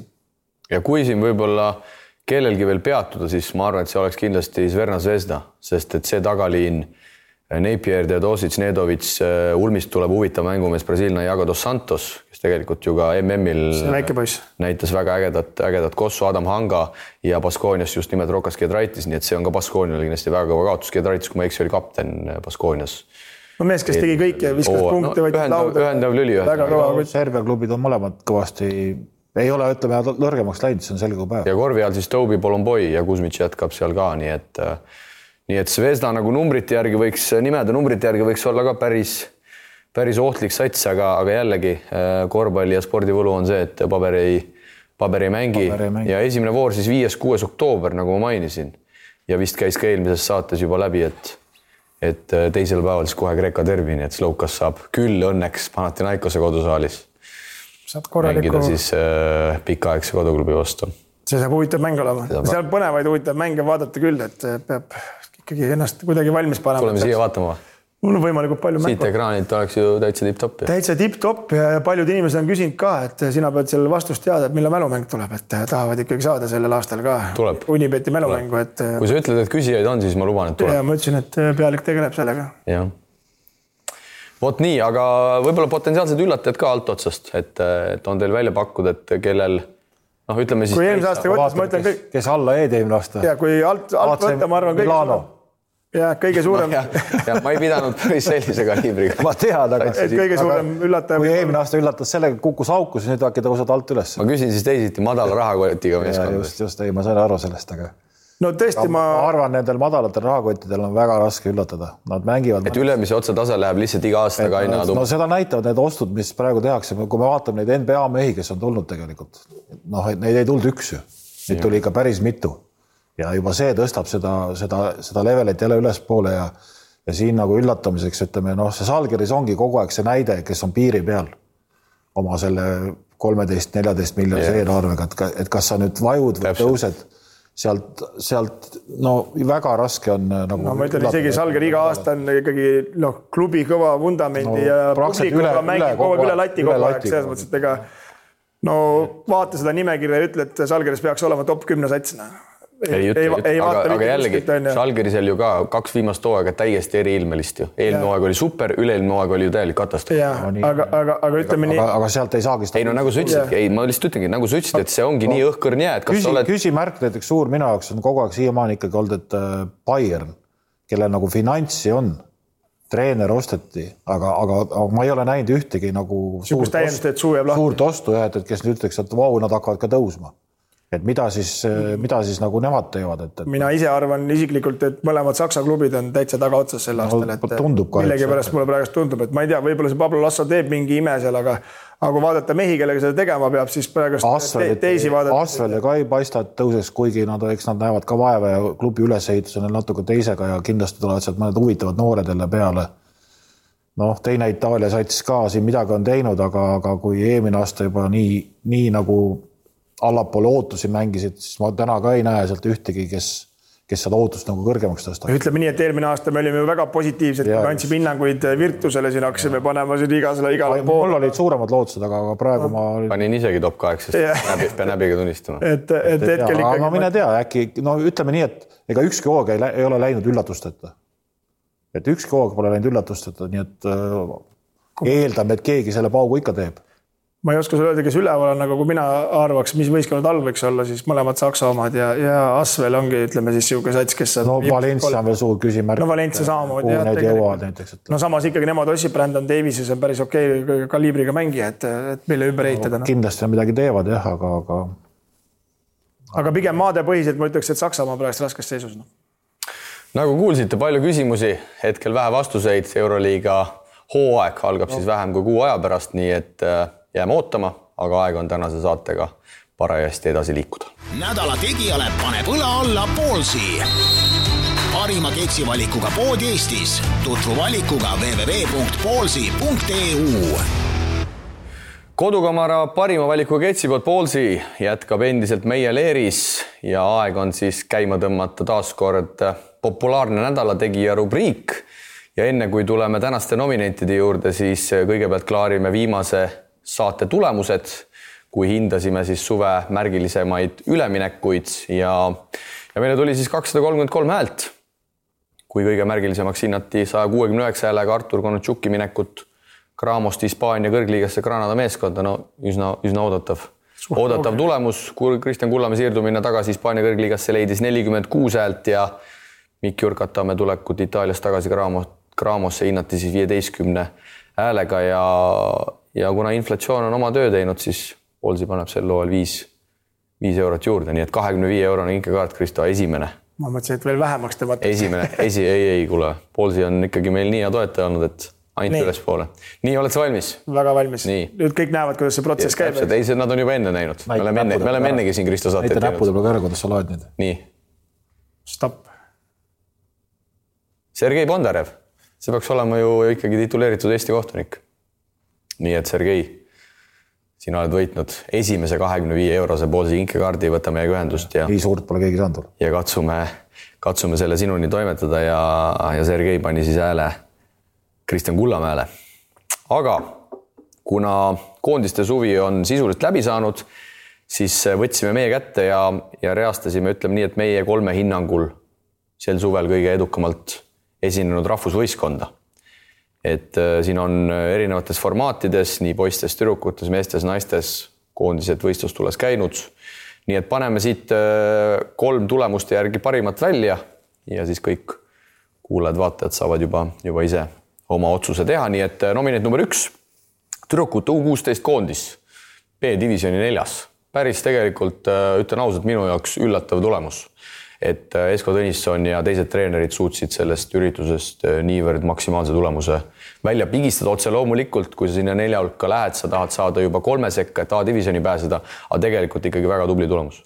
võib-olla ongi parem, et ei tõusnud sinna, et tüdrukute osakaal meil on päris väike ikkagi, nagu me aru saame, päris raskes seisus, et järgmine aasta järgmised tüdrukud A-divisjoni minemiseks võib-olla oleks vähe karmalt. Ja pooled oleks ära lõpetanud. Ja, et aga selles mõttes, et ütleme nagu luua vares tegelikult pauku vaadata me tüdrukute seisu ja U16 päris heas seisus, jah. No kuna nad pole aastaid väljas olnud, siis juba see on kõva sõna. Ja kohe võtsid 4 algust. Et nad viimaseks jäänud, see on jah üllatus, et ilma igasuguste eelnevate nii-öelda kas või treenerite kogemustega tegelikult mängisid, ma arvan, üle oma taseme kindlasti. Just, ja tegelikult, mis ei ole vähe tähtis, minu teada oli puudu ka Howard Fryeri tüta, selle vanuseklassi üks juhtmängijaid Keila Fryer, et see teeb selle tulemuse tegelikult veel eriti ägedaks. Nii et igal juhul kiidame treenereid, kiidame tüdrukuid ja kõikidel hääletajatel on võimalik seda samuti teha. Nominent number 2. Meeste rahvuskoondis jõudis meil siis olümpiakvalifikatsiooniturniiri poolfinaali Poola vastu. Nii et me ei ole sellest tegelikult väga palju isegi rääkinud, kuna saade ei ole kummist, aga põgusalt võib öelda, et mõtleks, et tehti selline oma ära. Et ei mingit ekstrat, nagu ma ütlesin viimast saates ka, et minu jaoks kuidas öelda siis, võib-olla eeldada on palju öelda, aga minu meelest paberil me olekski pidanud sellest kodusest turniirist edasi pääsema. Seda tehti, Poola tuli vastu, Poola mängis kodus ka, me tegelikult püsime suhteliselt okeit mängult, nii et ma ütleks, et selline tubli... Poola võitis lõpuks ära ka veel selle üritus. Tubli tulemus. Ütleme nii, et miinimumgramm täideti ära, midagi üleliigset foorilist kaasa rohkem ei tulnud ja pigem nagu, et pluss poole peale kindlasti, et päris 5 ei hakka andma koondisele, aga 3+ tugev ikka. No üle selle ei paneks jah, aga võrreldes nüüd teiste variantidega, mis meil nagu oleks võinud olla, ega oleks võinud ka valusamalt kukkuda, nii et... Ja, absoluutselt, et arvestame, et ikka koduväljakul mängimine paneb ka mingit lisapinget, et selles suhtes vähemalt sellega saadi hakkama, Iisrael löödi viimases mängus maha ja sellega tagati ka edasipääs ja viimaseks mänguks oli ka sisus saal täis. Ma tahtsin just seda sama öelda, et samas ikkagi publik leidis selle tee üles ja järelikult see läks korda inimestele. Just. 3. nominent, väike lonks vahele. Ja oma saba tuleb ka alati elus Krista natuke kergitada, aga midagi pole teha, numbrid ei valeta. Ehk siis U18 3x3 noormeeste koondis siis maailmameistrivõistluste 4. Küll peab tõdema, et kahjuks 4. Ma tahtsin just öelda, mida siin kergitada on praegast. No turniiri alguses võib-olla ei olekski arvanud, meil oli ikka väga, ma arvan, kõige raskem alagrupp siin isegi viimastel aastatel võtta, et see. Aga nii palju sai neid mehi ikkagi treenida, et sinna nad välja jõudsid ja siis vaata läheb see tahtmine ka suuremaks ja tegelikult see 3. koha mäng oli ju kaotatud mäng, mitte nii-öelda nagu me jäksi tulemus järgi 16-15. Mitte vastane ei võitnud, me ise kaotsime selle mängu paraku. Aga see on elu üks osa. Aga jah, nagu ma ütlesin, oma saba kergitamine pigem ikkagi kokkuvõttes positiivne. Tuleb kiita poisse, et ei tahagi kiita siin ennast, aga tuleb neid poisse ja eesmärk ongi neid poisse esile tuua, et ikkagi mängijad, kes ju suures plaanis saalikoondises kas siis ei läinud või ei mahtunud, et nad ikkagi tulid kokku, olid valmis pühenduma ja lõpuks ju jällegi ma olen nõus, et see oli kaotatud. Siin ei saa vaata nii üks ühele nagu öelda, et ei mahtunud koondis. Vaata siin osadel meestele võime öelda, et sobib 5-5 rohkem, osadele 3-3 rohkem, et paraku see elu on selline olnud. Ei, seda küll, aga vale ei ole ka see, et ei mahtunud. Osad mängijad lihtsalt langesid välja ja tänu sellele nad meie programmiga jõudsid. Kui nad siin oleks mahtunud, siis nad ilmselt meie programmi ma arvan, et nad said korraliku suve ja siit on ligi 5 edasi minna, et allapoole nagu see suvi ei vajunud keegi väga oluliselt. Jah, just, et selliseid mänge igapäev Eesti korvpalli... No palju mis MM-idel käime. Korvpalli... Siin omavahel süvaanalüüsid teete, ma küsin vahepeal vahele, et see oli parim tulemus, mis te seast saite sel suvel. Jah, maailmameistrivõistluste 4. koht oli. Ei, ma mõtlen nagu kogu suve parim etteaste oli või oli midagi veel? Samad poisid küll väikse erandiga koosseisus olümpiafestivali 4. Et see koondis tegi nagu sellelt suvel ikkagi kõige parema tulemus. Kindlasti.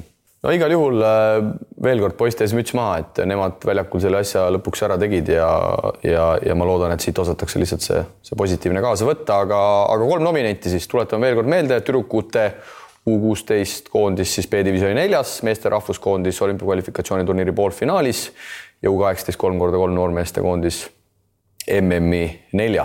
Ja nagu ikka, ka sel hooajal oma hääle saate anda siis regulaarselt teisipäeviti vastava reaktsiooni kaudu siis meie Facebooki kanalis, kui need pildid sinna tulevad.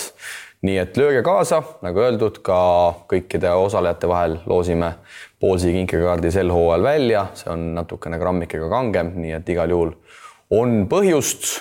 Jääme ootama teie tagasisidet ja liigume edasi tänase saate viimase osa juurde. Mängumeeste torumured lahendab Infralink. Koht, kus poolkõva toruga ei mässata. Usalda asjatundjaid kodulehel infralink.ee. Mängumeeste torumurede lahendajat Infralinki on ka sel hooajal rõõm tervitada, kes endiselt meie paadis jätkab ja nagu ikka Eestsed välismaal rubriigis me toome teieni välismaal mängivate korvpallurite tegemised ja otse loomulikult puudutame ka koondiste teemasid ja praegusel hetkel kõige põletavam otse loomulikult maailmameistrivõistluste turniir Aasias. Tänasel päeval, kui me seda saat lindistame, on kõik veerandfinaalid toimunud. Meil on teada poolfinaalplaanid ja homme mängivad siis Serbia, Kanada ja Ameerika, Saksamaa. Võtame kõigepealt ette need veerandfinaalid, mis muljed siis kõigist 4 vastasseisust. Me eraldi ei hakka siin neid paare lahkama, siin on seda tehtud igal pool söögi alla, söögi peal, aga võib-olla siit sellised üldisemad tähelepanekud. Üldine tähelepanek oli see, ütleme nii, et Leedu läks ahneks, et kui oleks tahtnud saada MM-il 4 hulka, siis ei oleks vaja nii ahneks minna, et oleks võinud USA käest rahulikult ära võtta ja Itaaliaga ma arvan, 4 oleks probleeme olnud, et Serbia ikkagi pani need korralikult paika. No kas nad ahneks, ega seda mängu on raske nii pidurdada, et kui läheme nüüd täna võida Ameerikat, et ega Kristo, Leedu mentaliteet ei ole. Seda ma saan aru, jah, kui sa prognoosid pikemalt ette. Aga selle tulemuse suhtes on sul õigus, et lõpuks nad kärsasid läbi ja serbid ainult nautisid seda üritust, nii et Kristo, näed ühe teise pallimaaminguala Eesti koondis läks niimoodi, et mängime ei mängi ja näed, mis juhtus. See pole päris mäng ka, mida mängivad. Ei, seda ma ei ütle. No mis me algul arvasime, et USA ikkagi jõuab arvatavasti siin ülespoole, ei ole halba mängu näidanud. Kas Kanadat oleks keegi pakkunud enne?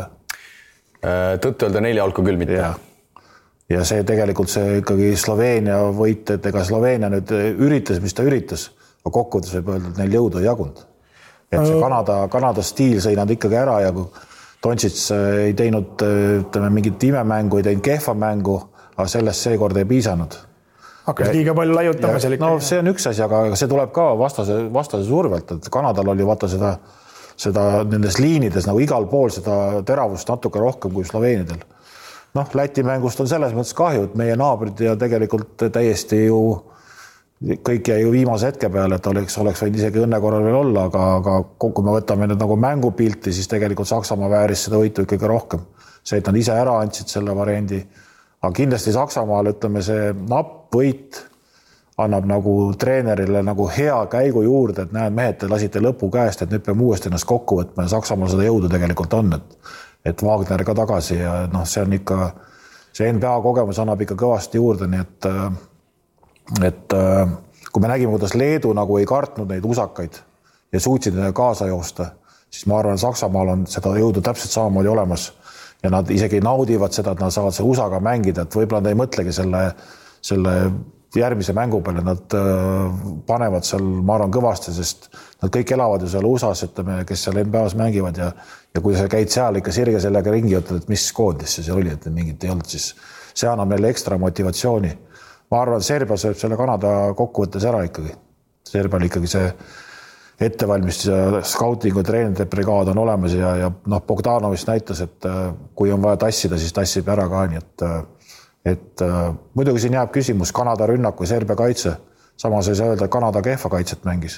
No Kanada kaitse on ka ikkagi, ma ütlen juba see turniiri avamäng Prantsusmaa vastu. Aga Serbia surve, kui võtame Leedu mängu, hakkas põhimõtteliselt esimesest sekundist. Põhimõtteliselt minul oli esimesel minutil pilt selge, et siit Leedu ei võida. Sest see süsteem, mis asjad olid tehtud, see oli kõik toimis ja läks.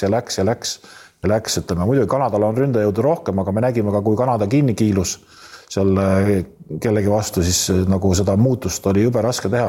Serbia ei anna seda muutust teha. Kanada kahjuks räägib see, et nad on toored selle turniiri võtmes, nad on esimest korda üldse MM-il 4 hulgas ja Serbia pallisurve agressiivsus Leedu vastu oli tõesti tõesti päris muljet avaldav. Abistav kaitse, kõik niisugused asjad, ma arvan, siin Kanadale ei lasta osasid mehi üldse nagu rallimagi minna. No kus kohas Kanada võiks seda Serbiat ammustada, on kiirusega, aga kui jooksma ei lasta, 5-5 tempot kontrollida. Nad ei tee võib-olla siuksi lahendusi, nagu Läti tegelikult võttis seal, ütleme, Bertand seal pani kotti ka ja üldse need lätlased nagu, Lätist oli muidugi kahju. Kas mina pakkusin Läti kui kaugemale? Sina pakkusid, jah? No kurat, need napilt oleks midagi võitnud kaua alguses, aga... Lätlased ja leedukad, ma tean, tegid meile juba nalja, et kui nad finaali saavad, siis on mäng Tallinnas ja on Eesti kohtunikud. No näed. Aga õnneks ei tule seda. Õnneks ei tule seda, jah. Aga mis me siin patrame? Me paneme ennustused ka kirja. Serbia, Kanada. Priit, sa ütlesid, ma sain aru, Serbia. Mina ütlen Kanada. Krista, sina otsustad selle karmi lahingu. Või tähendab ei otsusta, aga et kumb ülekaalu peale jääb. Ma tahaks panna. Ma panen Serbia. Sa paned ka Serbia, okei. Ja Ameerika, Saksamaa, siin ma lähen päris julgelt peale ja ma ütlen, et Saksamaa teeb selle asja ära. Schröder paneb kõva mängu pärast seda eilset fopaad, et tal on pingelangus, 4 hulgas midagi kaotada ei ole, ta teeb kõva mängu ja USA läheb pronksi peale mängima. Mis te arvate? Ma paneks ka Saksamaa peale. Paneks ka Saksamaa peale? Oho. Ma panen USA siis. Ma ei hakka, ma muidu panen kõik. Tegelikult ma mõtlesin, kui Priit ütleb USA, et ma paneks Saksamaa, aga hea küll jääb USA. USA mängib ka tegelikult ikkagi päris ägedalt ja seal ikkagi seda materjali on, aga ongi, nüüd on need mängud minu arust käes, kus ikkagi võistkonnad võidavad, et kes individuaalselt sa jõuad, suudad võita neid mänge, vaatame. Aga ma ei tahaks, igal juhul ma ei tahaks, et Saksamaa või Kanada USA finaal tuleks. Ega USA-Saksamaa paaris, kui küsis keegi favoriit, siis ma paneks USA. Ei, no ilmselgelt on USA favoriit. See on ka Kihlveo kontorid näitavad seda, et USA on favoriit. Aga mängu põhjal, mis praegu on mängitud, siis ma paneks, et Saksamaa ei võida, ma ei usud 20-ga. Seda ma ei taha hästi uskuda. Et kui siin kohe Unibeti lehel vaadata, siis ma arvan, et Saksamaa võidu koefitsient, ma julgen arvata, jääb sinna kuskile 5 juurde. 6 kanti, ma arvan isegi. 5 on jah. Sul on õigus. Ja palju Serbia? 5 koefitsiendiga saab siis Saksamaa võitu, nii et selgelt favoriit on USA. Ja Serbia-Kanada mängus siis Unibet annab 5-punktilise handicapi ehk siis eelise Kanadale. Ehk siis nähakse, et Kanada on kergemat sorti favoriit. Ja. Aga igal juhul kõva turniir on olnud ja see Läti... ega eilegi ju tegelikult, siin on arutatud ka, et kas see Bertansi lahendus oli õige või mitte, eks, et aga igal juhul suur mees selle suure viske võttis ja... No sealt ei oleks pruukinud järgmise koha jaoks enam või viske koha jaoks enam moment tullagi. Just. Ja ta oli ju sisse ka tagunud, et seal on keeruline. No ma ise oleks näinud, et oleks võib-olla, ma ei tea, aega ju oli. Iseenesest aeg oli, et lähemale minna. Jah, aga seal nagu 3 peale ma oleks igal juhul läinud, sest ega ei olnud seda jõudu ka enam sellele Lätile, et sellega seal võidelda, et igal juhul ma oleks 3 peale läinud, aga jah, võib-olla 10 meetri pealt pani peale julgelt. No jaa, aga kui sul on see viske range 10 meetrit, siis pole probleemi. Kuidas Doncic'i virisemine on meeldinud? See läheb iga aastaga hullemaks. Ma kahjuks või õnneks vähe nägin ta mängijalt, ainult seda nüüd eilset mängu, siis vaatasin, et sellist füüsilist särtsu nagu tema mängus ei olnud, et need liigutused on tal ikkagi nagu nii ära lihvitud ja ta on nii palju suurem, et ta teeb need ära, aga sellist särtsu nagu sellest ei tulnud, ütleme, ja nad ei saanud nagu terve satsile seda särtsu sisse, et kui me eelmistel kordadel oleme mäletanud siin, kuidas keegi sähvatab nagu eredalt siin Tobi tõusis ja tuli niisugused pauke, mida nagu ei oodanud, siis nüüd Prepelitsi ma ei usu, et keegi arvas, et ta ei oska mängida. Mängiski oma head mängud ära, aga seekord sellest ei piisanud. Aga jällegi tuleb Kanadais ka mütsidest, et see, kuidas Serbia Leedu taktikaliselt ära küpsetas ja kuidas Kanada tegelikult, ma ütleks, et Doncic'i ikkagi maha võttis, 26 silma, aga visketabavus oli ikkagi ju kehvak, et Kanada näitas, et nad suudavad ka tegelikult meeskondlikult. Just, et nad suudavad, see oli nagu üllatus, et tegelikult võtad rosteri lahti, see NBA mehi on seal kõvasti, eks ju. Aga keegi ei arvanud, et nad suudavad nagu niimoodi omavahel nagu klappi leida, et see on nagu kõva. Et ilmselgelt peatreener Jordi Fernandes on... Ütleme siis nii, et mõlemad paarid väärivad teineteist ja siit nagu võitjad ennustada on ikkagi väga raske. Väga raske, vaatame siia saate lõppu üle ka veel, kuna ikkagi tegu on Essed välismaa rubriigiga, et kes meil ja mitu mängijat meil siis nii-öelda Euroopa, Ameerika tasemel mängib ja ma küll päris listi kokku ei pannud, aga ma sain siuke 15-20 mängijat ikkagi on meil tänasel päeval välismaal. ma ütleks, et sellisel adekvaatsel tasemel. Kõrgliigad, tugevamad liigad, esiliigad, Ameerika üliõpilasliigades ikkagi Kriisad, Veesaared, Ilverid. Et selles mõttes ikkagi päris normaalne number isegi võiks öelda, et meil siin ju mingid ajad tagasi oli see 8 ja 10 juures, mida me arvestasime, nüüd on juba topelt läinud, et ei taha muidugi lätlaste numbreid teada seal ja leedukate oma, need on kindlasti 80 juures, 100 juures, kui mitte rohkem. Läti koondise tänase päeva seis on see, et sisuliselt mitte ühtegi mängijat ei ole koduliigas. Et nüüd Bertans tuli küll VEF-i on ju, aga arvestame ikkagi, et ta on olnud aastaid välismaal. Sooriks oli VEF-is, aga nüüd läks Türgi kõrgliigasse. Aga tegelikult see ongi ju vahe reaalselt. Et Läti koondises ei ole mitte ühtegi mängijat koduliigast. Et nüüd ma tooks veel selle võrdlus, et palju on Riia VEF-ist Läti koondise mängijaid ja palju on Kraamost meie koondise mängijaid. Tegelikult seal on ka ikkagi üüratu vahe. Et see ongi see vahe tegelikult. Võib-olla see vahekord ongi, ütle, kui Riia VEF-ist on hetkel 1 on ja oli, selles mõttes see Sooriks on ja ka Kraamost on seal 4, 5, 6 on, et siis 6-kordne vahe võib olla ka suurusjärgus nende välismaal olevate mängijatega. See taseme vahe ongi siuke nagu, ütleme laia kandepinna vahe ongi nagu enam-vähem siuke. Jah, ma ei mäleta seda numbrit, mingi number jooks ka läbi, ma selle ütlesin välja, palju lätlasi oli välismaal, see oli päris jõuline number. No kindlasti on see üle 100, ma arvan, eks? No võtame kas või neid mehi, kes Lätil on NBAs olnud, praegu on üks, aga olnud on ju neid seal rohkem, kes mängivad koondises. Aga ka see annab pilti. Aga meie poolt kindlasti sellised huvitavad minekud võib-olla. Karl-Johan Lips Bulgaariasse, eks Carlos Jürgens Nevesis, Mattias Tass Oostende, Belgia, meistrite liiga põhiturniiril. Et teised mehed enamjaolt on juba välismaal olnud ja on lihtsalt kui siis klubi vahetanud. Aga jah, need on võib-olla sellised minekud. Sim-Marten Saadi, U18 põhijõud, kes siis pidi minema Kraamosse, läks hoopis Sunrise Academysse, kus on ka meie teised mehed olnud, Kotsar, Nurger, Jõesaar. Loodetavasti saab sealt ka tuule tiibadesse. Hakkame lõpetama mehed, te näete väsinud välja. Me peame lõpetama. Lihtsalt aeg surub peale. Nimekiri on küll võib-olla kasvanud, aga tegelikult tahaks, et see oleks võib-olla veel kasvanud, et siin on ikkagi palju selliseid mehi, kes on nagu pildilt ära ka kadunud.